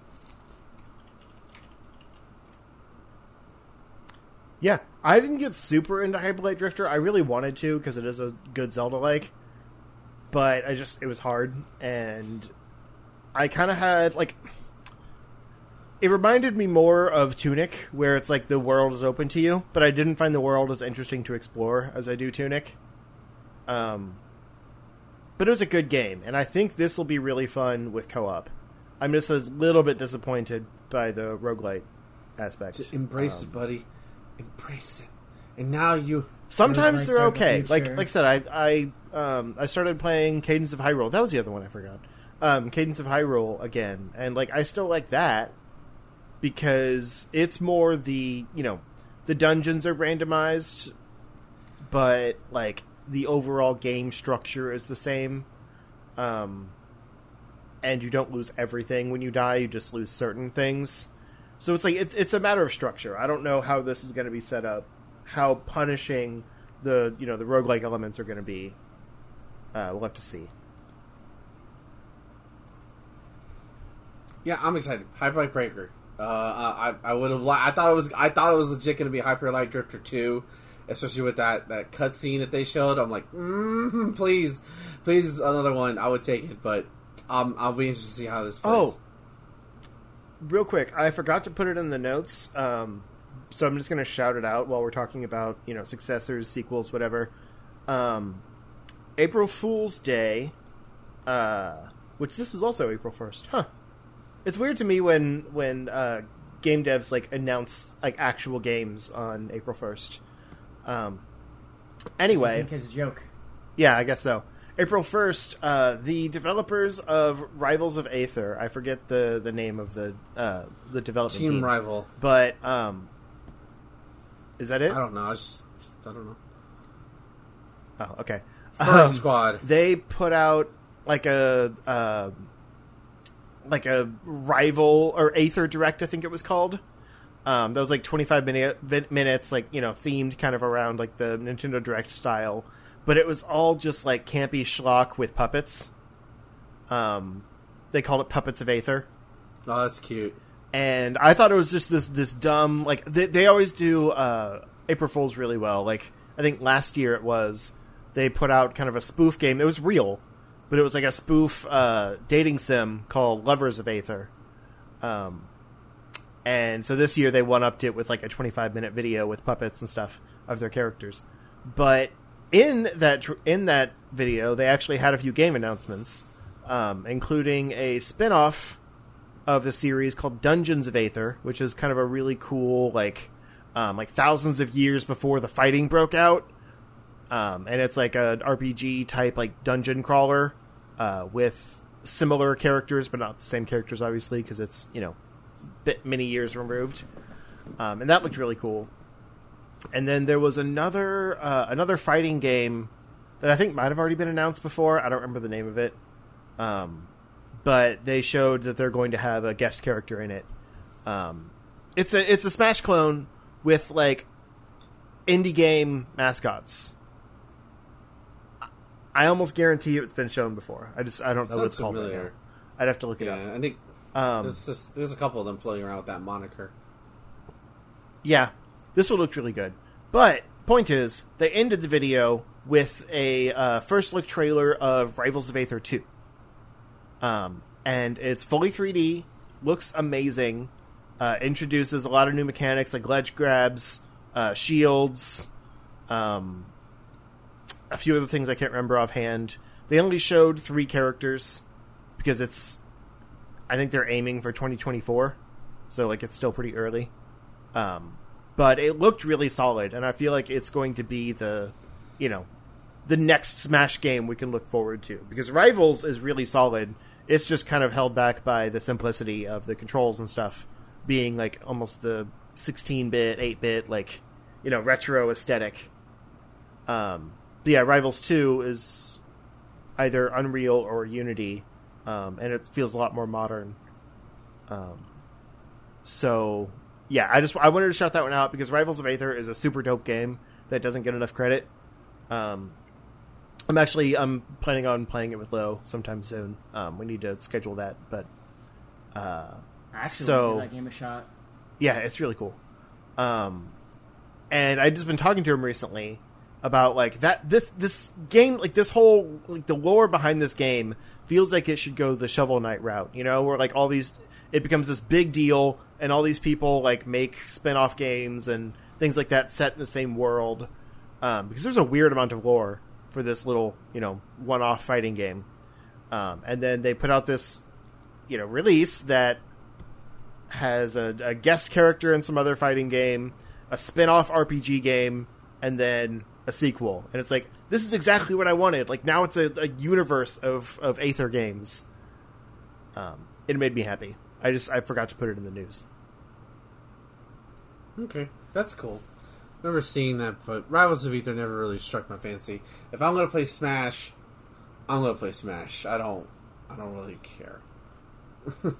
It's got really good characters, though. Some great designs. Sure. And some guests. It's got Ori in it. I got Ori right over there, too. He's going to give me a massage later. Anyways. I got your Ori right here. Don't forget about Multiverses. the WB Smash game that's coming out. I ain't gonna forget about that.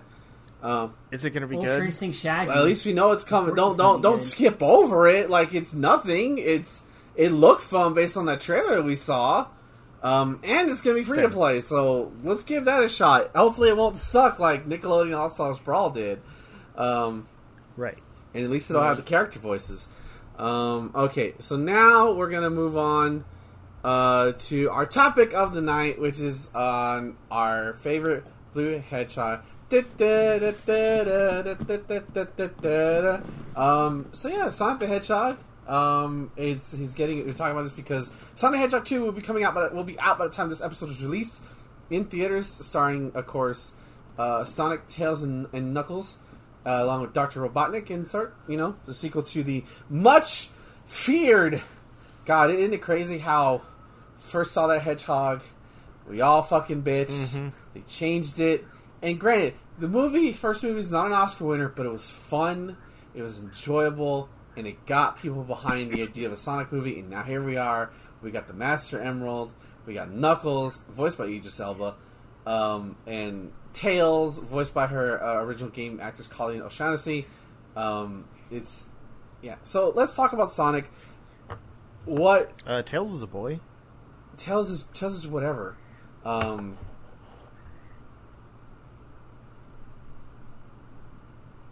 gonna make this extremely awkward. Let's talk about Sonic. And we're not here to talk about Tails because nobody gives a shit about Tails. He's only there because Sonic's there. I do. Rude. You just called me Tails. I told you I was going to make fun of you for it later. Yeah, I saw it coming. I told you. Listen, Tails was always the one you handed. Here, you play because you're not going to do anything. AKA, what you're going to do is not going to matter right now. I'm playing, okay, just so you can shut the fuck up. So there you go. Okay, I know this is my topic, but I'm boycotting, and I'm just going to be quiet. So let's talk about Sonic the Hedgehog. Obviously, Sonic is, when he first came out, was considered a rival to Mario. Sega wanted to take it right to it. They had Alex Kidd before, and now they have this this little blue hedgehog who took the world by storm. Like, it's hard to sell people how big Sonic was back at the time, but Tyler, what about Sonic the Hedgehog to you has stood the test of time, and what makes you think Sonic has lasted many of success and a lot of failure? Yeah, so this has been a pretty hot topic because I've been talking about Sonic for a good big chunk of my life at this point. As I probably mentioned before on the show, my first game console was a Genesis, and the very first game that I ever owned and played was Sonic 2. And just the memory of playing that game with my older sisters. Of course, I was the player too. I was Tails the entire time. Because Tails is the best. You don't do anything. True. You're literally just handed and you do not do anything. You fly. You're too busy being off screen to Not do in Sonic anything. 2. I know, because I had to play as Tails and my older brother wanted to play as Sonic, okay? Okay, Sonic 3 Tails is better. I'll give you that. Nevertheless, whether Tails was good or not in Sonic 2 is irrelevant. Point is, I had fun playing that game with my sisters at the time, and ever since I've been getting my hands on every single iteration of the series, Sonic 3 and Knuckles being my absolute favorite.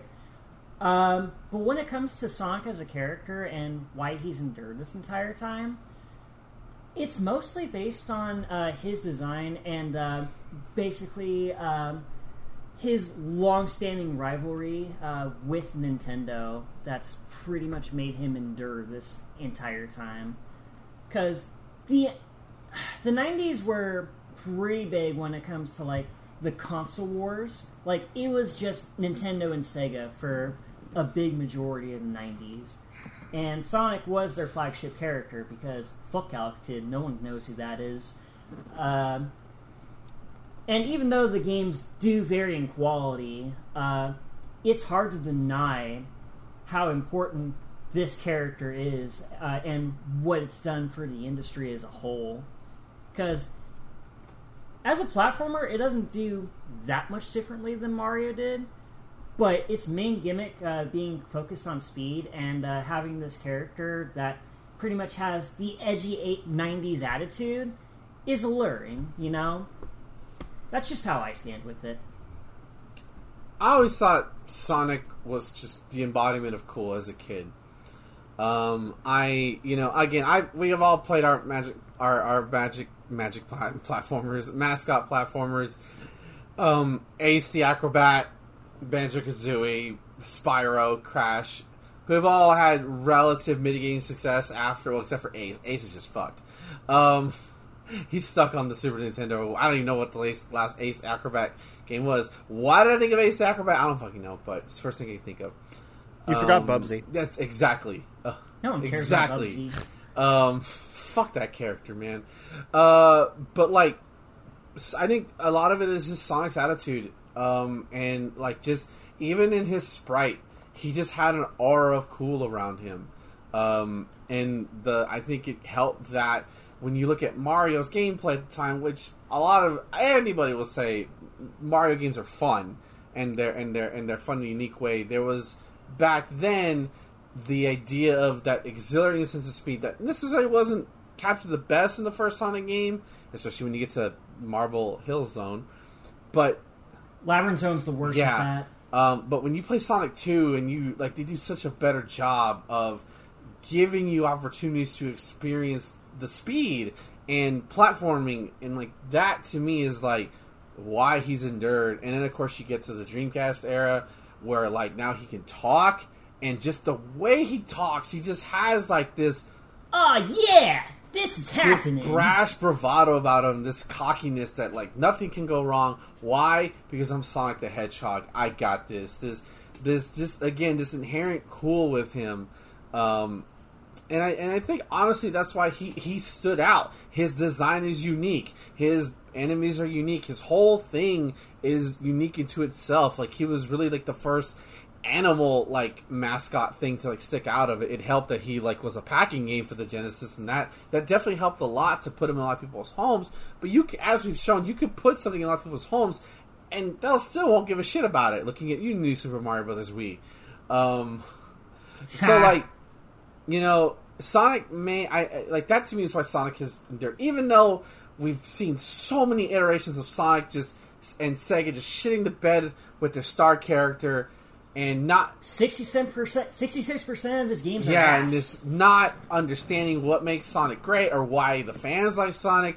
But at the end of the day, we like Sonic because I think people like Sonic because he's cool. He represents that cool we all want to be, that image of cool you had as a kid, the not give a fuck attitude, the taunting, the taunting of Eggman, the like almost you could say Daredevil quality about him, you know, and the fact that he's doing these high risky situations, but he smiles in the face of danger. I think a lot of it has to do with that, and of course like the fact that all his buddies and stuff like that too.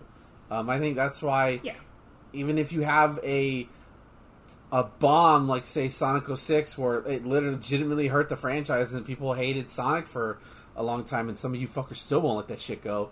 You know, like he's the reason why they're gonna get a new Sonic game by the end of the year. At least hopefully we do. Who knows, right? We're vocal because we care. So yeah, I think that's why Sonic has stood the test of time. But as for memory, Tyler, do you have a specific memory, whether it's in the Genesis era, the Dreamcast era, concerning Sonic the Hedgehog? I have lots, but one that really stands out to me was when I played Sonic 3 for the first time. I think it was late 1995. My mom took me to the local toy store after a grocery stint. We picked up Sonic 3 from the local Toys R Us, and I popped that in my Genesis and just had the greatest time of my life. Just seeing that opening cutscene of Sonic jumping from the tornado, turning Super Sonic, and going out of the transformation after Knuckles jumps out of the ground and steals his emeralds. like, that's forever ingrained in my mind. And just going through Angel Island, experiencing the great musical theme accompanying it, and every accompanying level after it, Hydro City being one of my favorites. Hydrosity. No, Shut it's up, I it's know. hi- it's Hydro City. Anyway. He's wrong. Yeah. But yeah, Teach just their going own. through. But yeah, it was one of the first games that I ever played that had a save system. So even though I was notoriously bad at video games at that point in my life, I was able to make it pretty far because the save system was lenient enough, and I could just go back and try again. And I actually did beat the game at a pretty young age. And it was great. It was the first game that I actually beat on my own. And that memory will always stay with me. And that's another reason why Sonic 3 is one of my favorite games of all time. Just pure nostalgia. Even though I played Sonic 2 first, 3 holds a special place in my heart. And I'm just hoping that there is a competent re-release in the future for modern consoles. Are you going to lift your own self-ban, Justin? Yeah, I mean, I was joking about okay. being quiet. I do have some thoughts on Sonic. Okay. So I am one of those weirdos that I appreciate Sonic and I respect him as a character, but I don't really like playing Sonic games for the most part. I've been trying to get back in lately. Like, I think I talked about last week, I had jumped into some of the 3D games. Yeah, you with talked some about mods Lost World and, a couple weeks ago. yeah. I tried Generations and that kind of thing. And then this past week I tried to get into some of the 2D games on the DS. I tried Rush and Colors. I liked Colors way more because it has the homing attack. Rush One has problem a I have. attack too. It's just weird. Does it? I couldn't get it to work. One Yeah, problem I have with like Retro Sonic is it feels like the speed is specifically there to like hurt you, because the only way you can like attack enemies is by jumping on the top of them. But anytime you're like running, it feels like there should be a way to like hit them head on without taking damage. But there's not really until you get a while you're home. running, dude. So Why aren't just you rolling being a while you're ball running? does damage? Yeah. Yeah, Huh. Okay. that's what I do in every 2D Sonic game. Fair enough. Like I said, I don't really know Sonic that well. But what I will say... Oh, yeah, real quick. So I have a hard time with a lot of Sonic games. Like, my favorite ones, I think I've said this before, my favorite Sonic games are the weird ones. Like, Sonic Heroes, 3D Blast, Sonic Battle. Woof. Like, those... Yeah, those ones that aren't traditional Sonic games. Because I don't really like the speed and the, the general way you're supposed to play Sonic. But I like the character and kind of the lore behind it all. I need to play Adventure 2. That one's on my No, list. you don't. Yeah, it's pretty fun. No, you don't. I had Adventure 1 on Dreamcast. I couldn't get super into it, but I want to try Adventure 2. But yeah, my favorite thing about Sonic is his creation. Just the idea of this character basically built in a lab to just be cool. Like, they had no idea what kind of game they were going to make yet. They just knew they wanted a cool mascot, and they went to this marketing team and were like, hey, make us someone cool. And they made like this bunny, and they're like, no, not cool enough. Make us something cooler. And they made a hedgehog with sunglasses and boots and... You forgot the dog. Oh, there was a dog? I didn't remember the dog. Yeah, there was a dog prototype for Sonic. Okay. Fair There enough. was also the Theodore Roosevelt in pajamas that would eventually become Eggman. Yeah, I was trying to just focus on Sonic because that was bad. But anyway, point is, they ended up on this blue hedgehog, because blue is the antithesis to red. It is a cool color. With the red Michael Jackson shoes. Yeah, because I think he started like green or something. Like the bunny, I think, was green, something like that. and they wanted something more of a stark contrast. Like they like marketed out like color options, and people preferred the blue shades. It's like he's a focus tested mascot, and it worked. It's exactly what shouldn't work. You create the character before you create anything else around him. But they did it. They made this character that was so cool that whatever game he was put in, people would play it. Yeah, man, I fucking lost my shit when he was announced for Super Smash Bros. Brawl. Yeah. And I'm pretty sure everyone else did as well. Even though he doesn't play that great. He Yeah, kind of just he has sucks in multiple Smash circle Brothers, moves. But the idea of him being in Smash Brothers is so cool. Right. Because he's cool. Yeah. And, like, the movie, like, I did not care about a Sonic the Hedgehog movie. I was like, this is going to be dumb. It was good. Like, it was. He's a fun character. I mean, you know, there was the 90s cartoon with Urkel voicing him. Like, there's all this stuff out there. It's like, he is a fun, marketable character. And that's why he's withstood the test of time despite having some bad games. Because people don't really care if the games are bad. They like the character. And that's what they did so well. Even if you don't know who Sonic is, you know what he looks like. And I think that's a hallmark of his genius design. Yeah, exactly. You get, like, Mario, who, you know, is the most one of the most iconic video game characters ever made. Actually, most iconic media characters ever made. Up there with, like, Mickey Mouse, I think. Yeah. And you see, like, he's got great games, but not a lot of marketability outside of that. I mean, they've tried multiple times to bring Mario into other mediums, and it hasn't worked. Which is why the Mario movie now has taken so long to get off the ground, and we still haven't seen any footage from it. But we're about to have 2 Sonic movies in the span of 3 years. Yeah, that's wild. Because he's just a fun character that's easy to market to people. And that's really where the difference is. Like, Mario is iconic, but I would not call him cool. Yeah. He was his first. That's Yeah. first with good game, with being behind a good game, but you know that's what really all Mario has. Yeah, but I love watching people play Sonic and stuff. Like, you know, that idea of grabbing rings and like the special stages are so cool, and like they're great games. They're just not for me.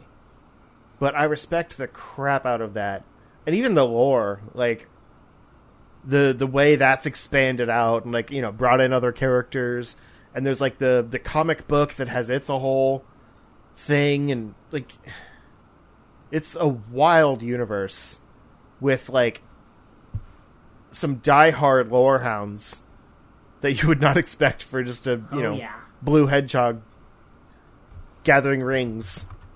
But it works, and it's weird, but I'll take it.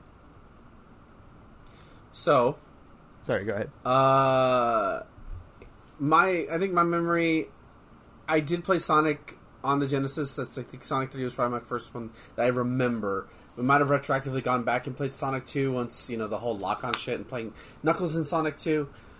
But I don't think I really appreciated Sonic until September 9th, 1999. My dad comes home with the Sega Dreamcast, and he says, "Son, you need to see this." Pulls out a copy of that Sega story. Dreamcast, Sonic Adventure, and he's like, let me like plot. We set it up. Of course, back then, kids, you didn't have to worry about updates or shit. You just plug it in, turn it on. It's just, it went, and then the Dreamcast go, and then it would go. Just wails like a fucking banshee.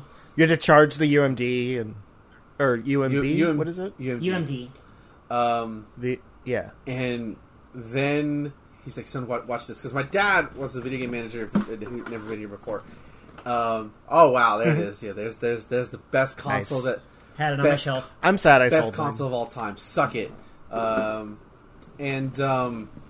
He's like, "Son, you need to watch this," because he had already set it up the work demo, so he knows this game is. So he knows what the intro is. Like, "Son, just sit down and watch this." I'm like, okay. and it's like, oh, what is the CGI? And then Sonic running through, and then, oh my god, is that Godzilla? It's like, what is going? And it's like, this is like, and then he hands me the controller. It's like, here you go. It was, I think the wire's at the bottom. What the fuck is this? Think I didn't really care about that point. I remember that weekend playing nothing but Sonic Adventure. Just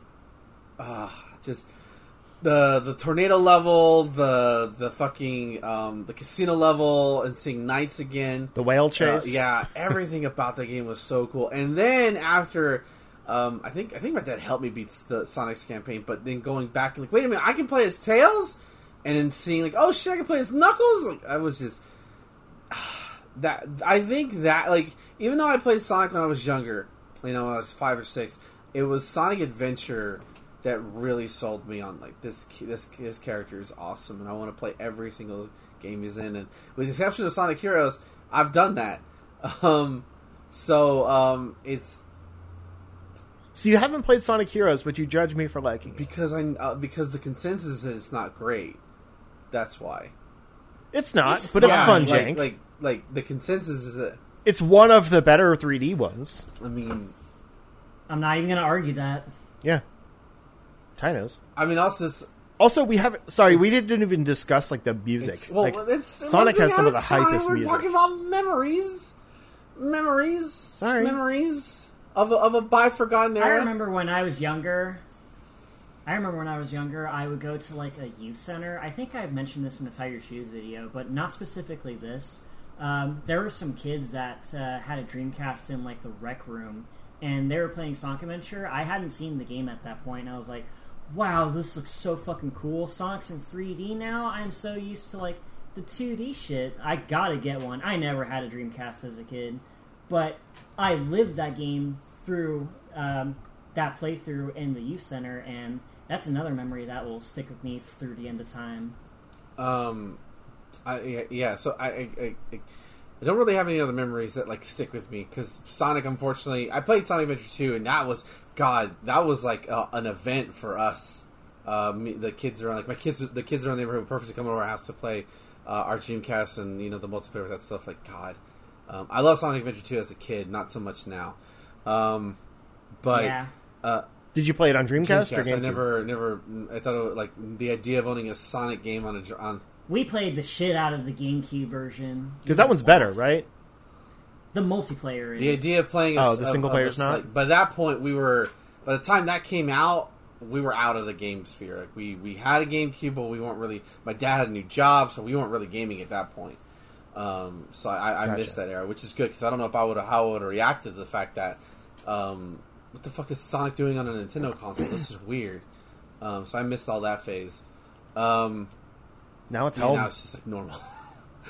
But alright, so as I mentioned, let's talk about Sonic Music. Who, no matter what the Sonic game is, chances are there's at least one banger on there. I'll point to Sonic 06. His World. I fucking love His World. The game is atrocious, but that like once it starts, it's like let's go. But I think it's one of my earliest appreciations of video game music was Chemical Plant Zone. Nothing sounded like that in a video game because Mario is all like, very, I don't know how to describe it, gamey, and like it's fine, it's great, right? But Chemical Plant sounded like I was like, it's appropriate because he may or may not have worked on Sonic 3, but it sounded like something Michael Jackson would make. It's just like high intense, like very fast paced movie. Like it's like you could play it at a nightclub. And exactly. And isn't that the one where like you go in underwater and the music like changes? Yeah. The Sega sound chip was also on another level though. Like that, of course. Sonic Adventure soundtrack. Like that's one thing you can usually count, with the exception of like, oh god, not Lost World, but the other one, Rise of Lyric. Generations? With the exception of Rise of Lyric, pretty much every Sonic game has at least one song in there that you're gonna go, fuck yeah, let's go. Like Sonic just has had that. Like they put a lot of emphasis in their in the music of the game, of their games. Yeah, I pretty much listen to any Sonic track that I can when I'm at work or like doing like a personal project or whatever, because it's pretty much just my musical comfort food. Like it helps me relax, it helps me concentrate. It's just something that I listened to for a really long time, and yeah, most of the games have some really good bangers. I love the majority of Sonic Adventure soundtrack. I love the Japanese rendition of Sonic CD's OST. Heck, even Lost World, which I don't really appreciate that much as a Sonic game, has some really good tracks. And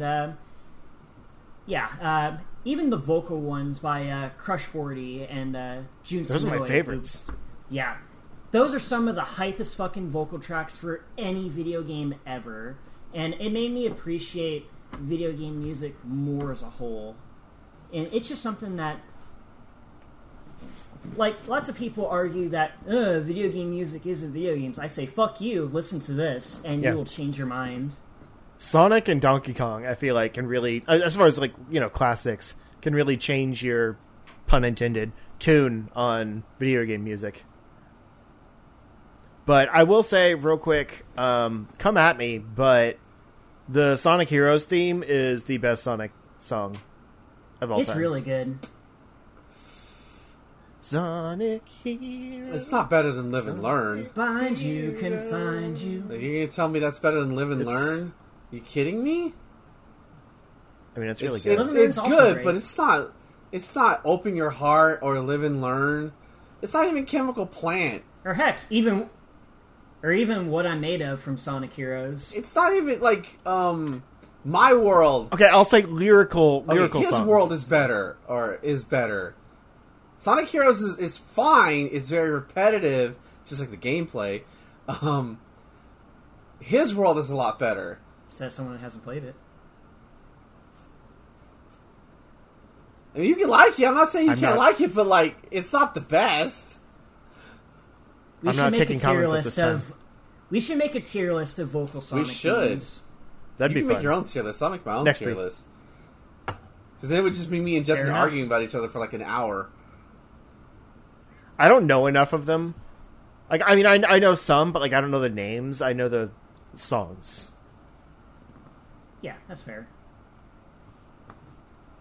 Because I don't know them from the games. I know them from like Crush 40 concerts at the the Sonic events. His World is above Live and Learn. I mean, like, His World is great. I never, like, I just prefer Live and World, but Live and Learn. Or, Open Your Heart, I think, is my personal favorite. In terms of, like, lyrical, just because of what it's in the boss fight. Yeah, Open Your Heart, I think, and this is because of the guitar riff at the beginning. I think that's, like, my unbiased, like, yeah, that's the one I will pop for. Like, if I ever got to go, if they ever took that Sonic Symphony, like, on tour, and you actually got to go see it, that's the point where I would start crying, in the show.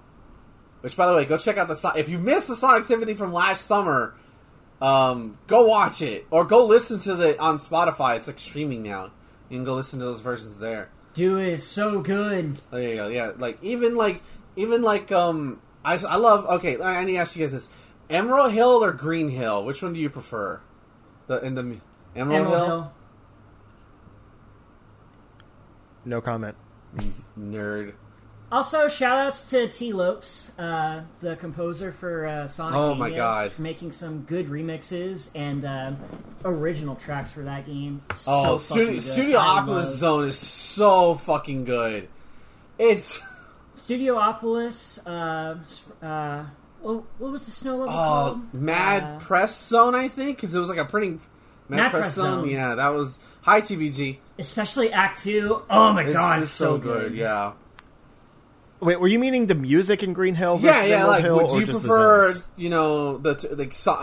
the opening, the music for Green Hill or Emerald Hill? Because I, like Tyler, like Emerald Hill's music more than Green Hill.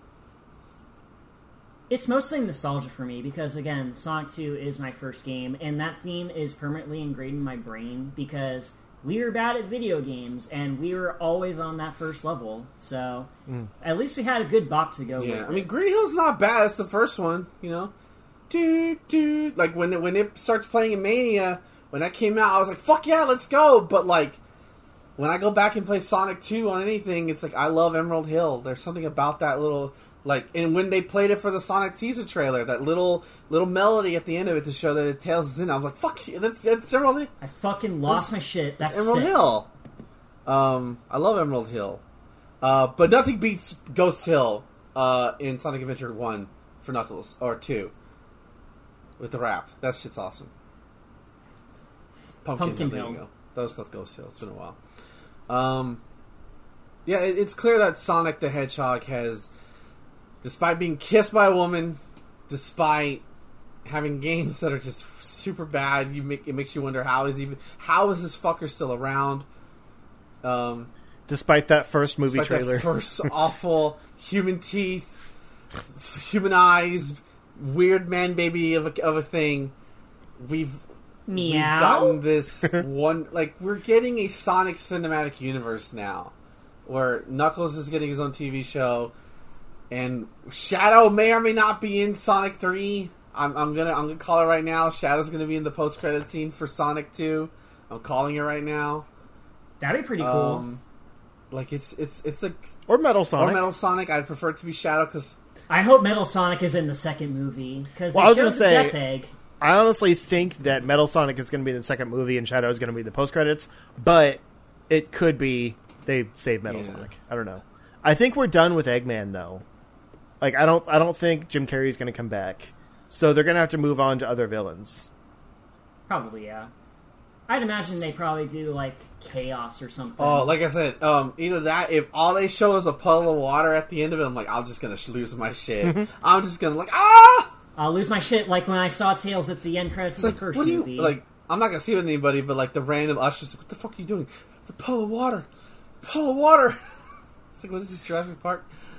I don't know if I could handle like realistic CGI Rouge. Oh, you're not ready. The world's not ready. Oh boy. The world is not ready. I'm already sweating. The Rule 34s are strong with that The world one. is not. Okay. Okay. Do you guys think we'll get Amy in a hint of Amy at all in Sonic 2, or do you think they'll save it for Sonic 3? Because I love Amy. They'll save It's it. possible. Amy's. Like I said before, if they're going to have a Metal Sonic, Amy has to show up in some capacity, I would think.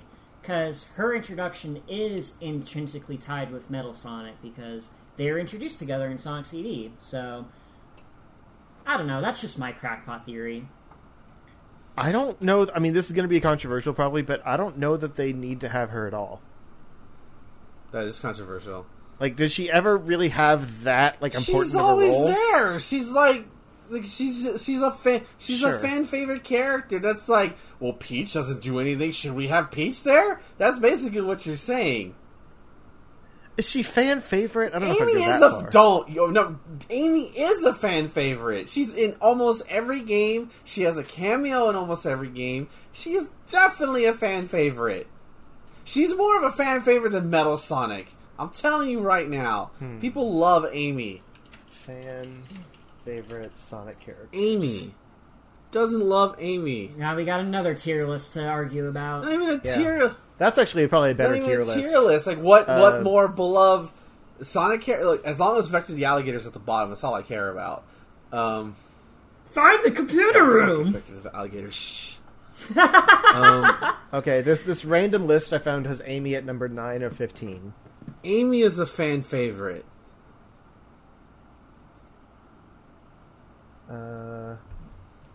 Here we go, top 10. On Sonic fandom. She's That's been there about since as Sonic as you can CD. Yeah. People love Amy. People would lose their shit for Wait. Amy. How is... Well, I think she's kind of alright, I guess. Like, yeah, I mean, again, it's like saying, like, well, Pete, well, what if they remove Peach from the Mario movie? I'm like, Peach doesn't do shit! All she does in the Mario games is to get captured. Her personality comes from other shit. Same thing with Amy. All Amy does in the Sonic games is just pawn after Sonic. Oh, Sonic, you're my hero. But it's just one of those things like, yeah, Amy. Hey, Amy, how's it going? People love Amy. Okay. Shadow's the number one. Everybody loves Shadow the Hedgehog. They don't like his games. Shadow the People Edge love Lord. Shadow, though. This other list I found has Shadow at number 5. And Rouge at number 6, which is not okay. She should be higher. And Amy's not on it. That's She's not in the that's top weird. 10. That's a wrong list. Oof. But it also puts SBO on the list. nobody's like- so I don't know. Yeah, that exactly. Yeah. That's I'm not gonna like disagree. that list is I'm not like gonna for argue like that. hardcore Sonic fans. Like I'm talking about people our age who played Sonic Adventure when the Dreamcast came out, which is a lot of people. And Amy was there. They know Amy. Amy's gonna be a big deal. Put Amy in there.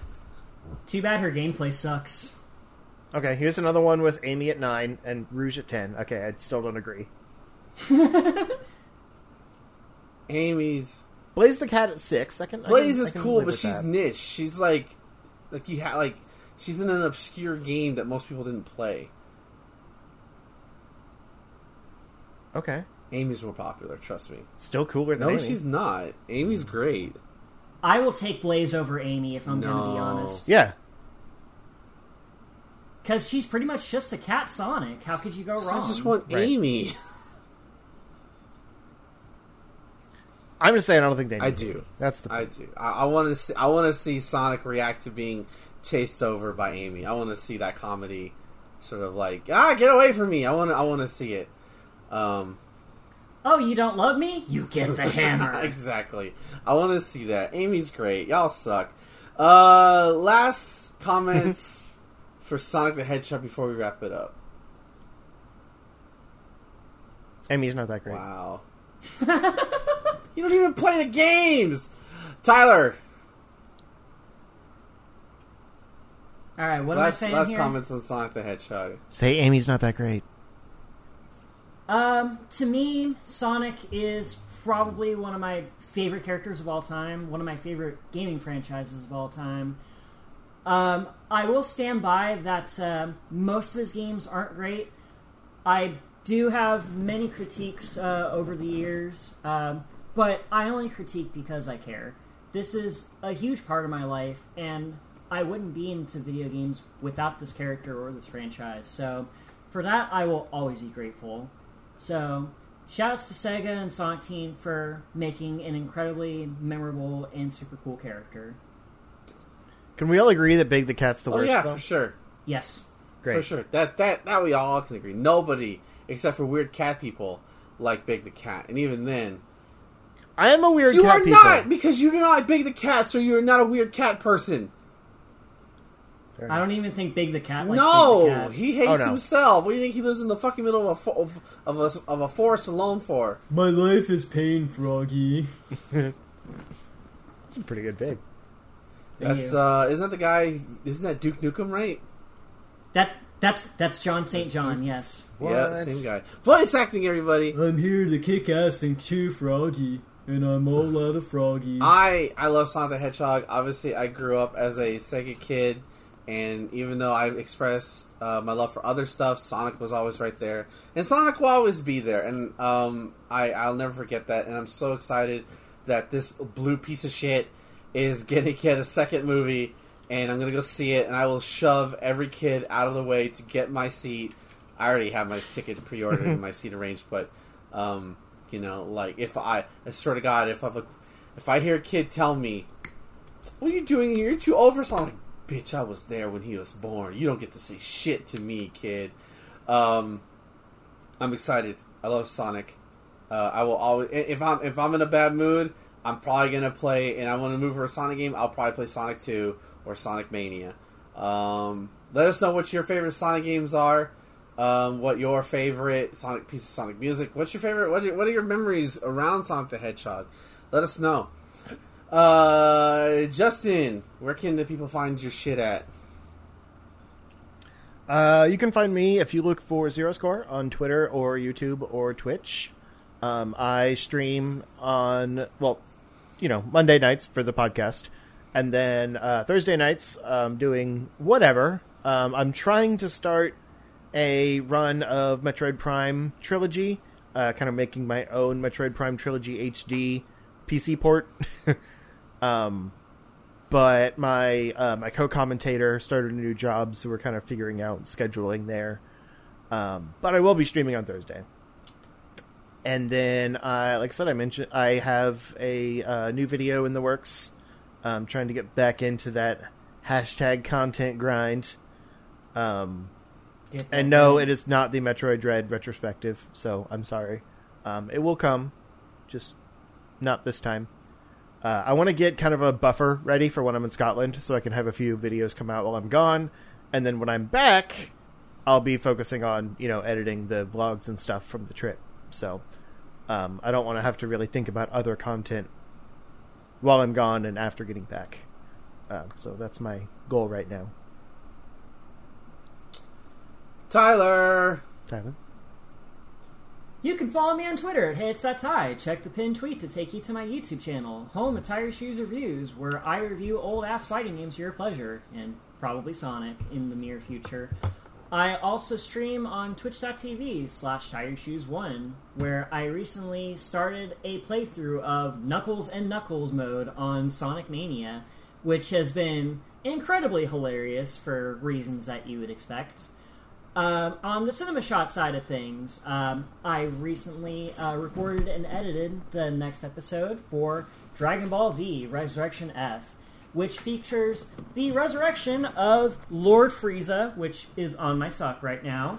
Hey, make people pay for that. So yeah, check it out when that drops, when the audio version of this Gamescast drops on chartshot.com. And you can find me at twitter.com/MarvelousIcky for all things related to the Marvelous one. Got some special Twitch announcements coming soon. If you're watching this live, this coming Saturday, April the 10th, which will already be live happening by the time this podcast is out. Me, Tyler, Justin, Lo, and hopefully Thomas will all be playing Sonic Racing Transformed, sort of my celebration of Sonic. You mean Sunday? Sunday, yeah, the 10th, whatever. Sunday. You said Saturday. Sunday, my bad. We play Sonic Racing Team Transform. Look for that. And then, of course, Tyler and I will be facing each other in King of Fighters 15 on April the 24th. And I will win. I don't think so, brother. You think you're going to talk so much smack into the King of Fighters you don't know. You're going to mess with me. You think your little Rock Howard's going to save you this time? No, because the sexy legs of Luong are going to be despised. You be quiet when the Macho Man is talking. Listen to me. Anyways, on the 24th, Tyler will hook up with the madness. He's going to understand why I'm still the champion over him in fighting games. Oh, yeah. But before that, on the 17th of April, Tyler and I will do a little exhibition, and we'll decide to see who is the true master against the CPU. Tyler and I will be co-streaming each other as we will be fighting against God Rugal himself, Omega Rugal. It'll be an endurance match to see who can take down the most devious boss in all of fighting games. Oh yeah. And then, Lo, I know he's not here anymore, he's at the Gotishi, but Lo, you wanted it? You're going to get it. April the 23rd, you and me, mano a mano, card for card. What's the fucking game called? Duel what? Duel Master Duel, Yu-Gi-Oh! I'm coming for that W, son. I don't care how. I will personally unplug your Ethernet cord to win. A DQ win is a DQ win. I'm going to get that. I'm going to get that bread, son. We're gonna face each other, and it's gonna be great, and I'm gonna win by sheer luck, because I'm just gonna say, I am going to whip this man into shape so he will get that W. Alright, so look forward to that. A lot of good stuff. So again, the 17th, me and Tyler exhibition, we're gonna take on Omega Rugal, side by side. The next week, I'm gonna be pounding Tyler's face in King of Fighters 15, and then the 23rd, me and Lo will be going one-on-one in Yu-Gi-Oh! Master Duel. So a lot of good stuff as well. Of course, Final Fantasy VI is continuing. Strangers in Paradise may or may not be continuing. I'm not sure yet, guys. And of course, I said Final Fantasy VI. And of course, Thomas and I will be training up in Monster Hunter on Saturdays to get ready for the coming sunbreak. Yes, we want to be in tip-top sheer condition by the time that game comes out. A lot of good stuff coming in the month of April. I'm super excited. Thank you all for coming out tonight. We will see you all next week for another episode of Charge That Gamescast on the Marvelous Iggy. And no matter what, guys... Oh, one more thing. I'm going to be in another episode of Side Quest. I'm going to be doing an episode on Street Fighter V. Since this is pretty much the last year, I'm going to give my sort of overall thoughts on the emotional impact that game has had on me and why it has made me a better fighting game player. I don't know when that's coming out, but it's gonna happen. I've already approached Matt about it, so look for that. Look at my Twitter feed to see when it'll be out. You will know because I will not shut up talking about it. But that's gonna do it, everybody. Thank you for joining us for tonight. We'll see you all next week for another episode of Charge That Gamescast on the Marvelous Iggy. And no matter what, guys, stay charged. Keep going fast. Amy Rose is a total bitch. The internet confirms it.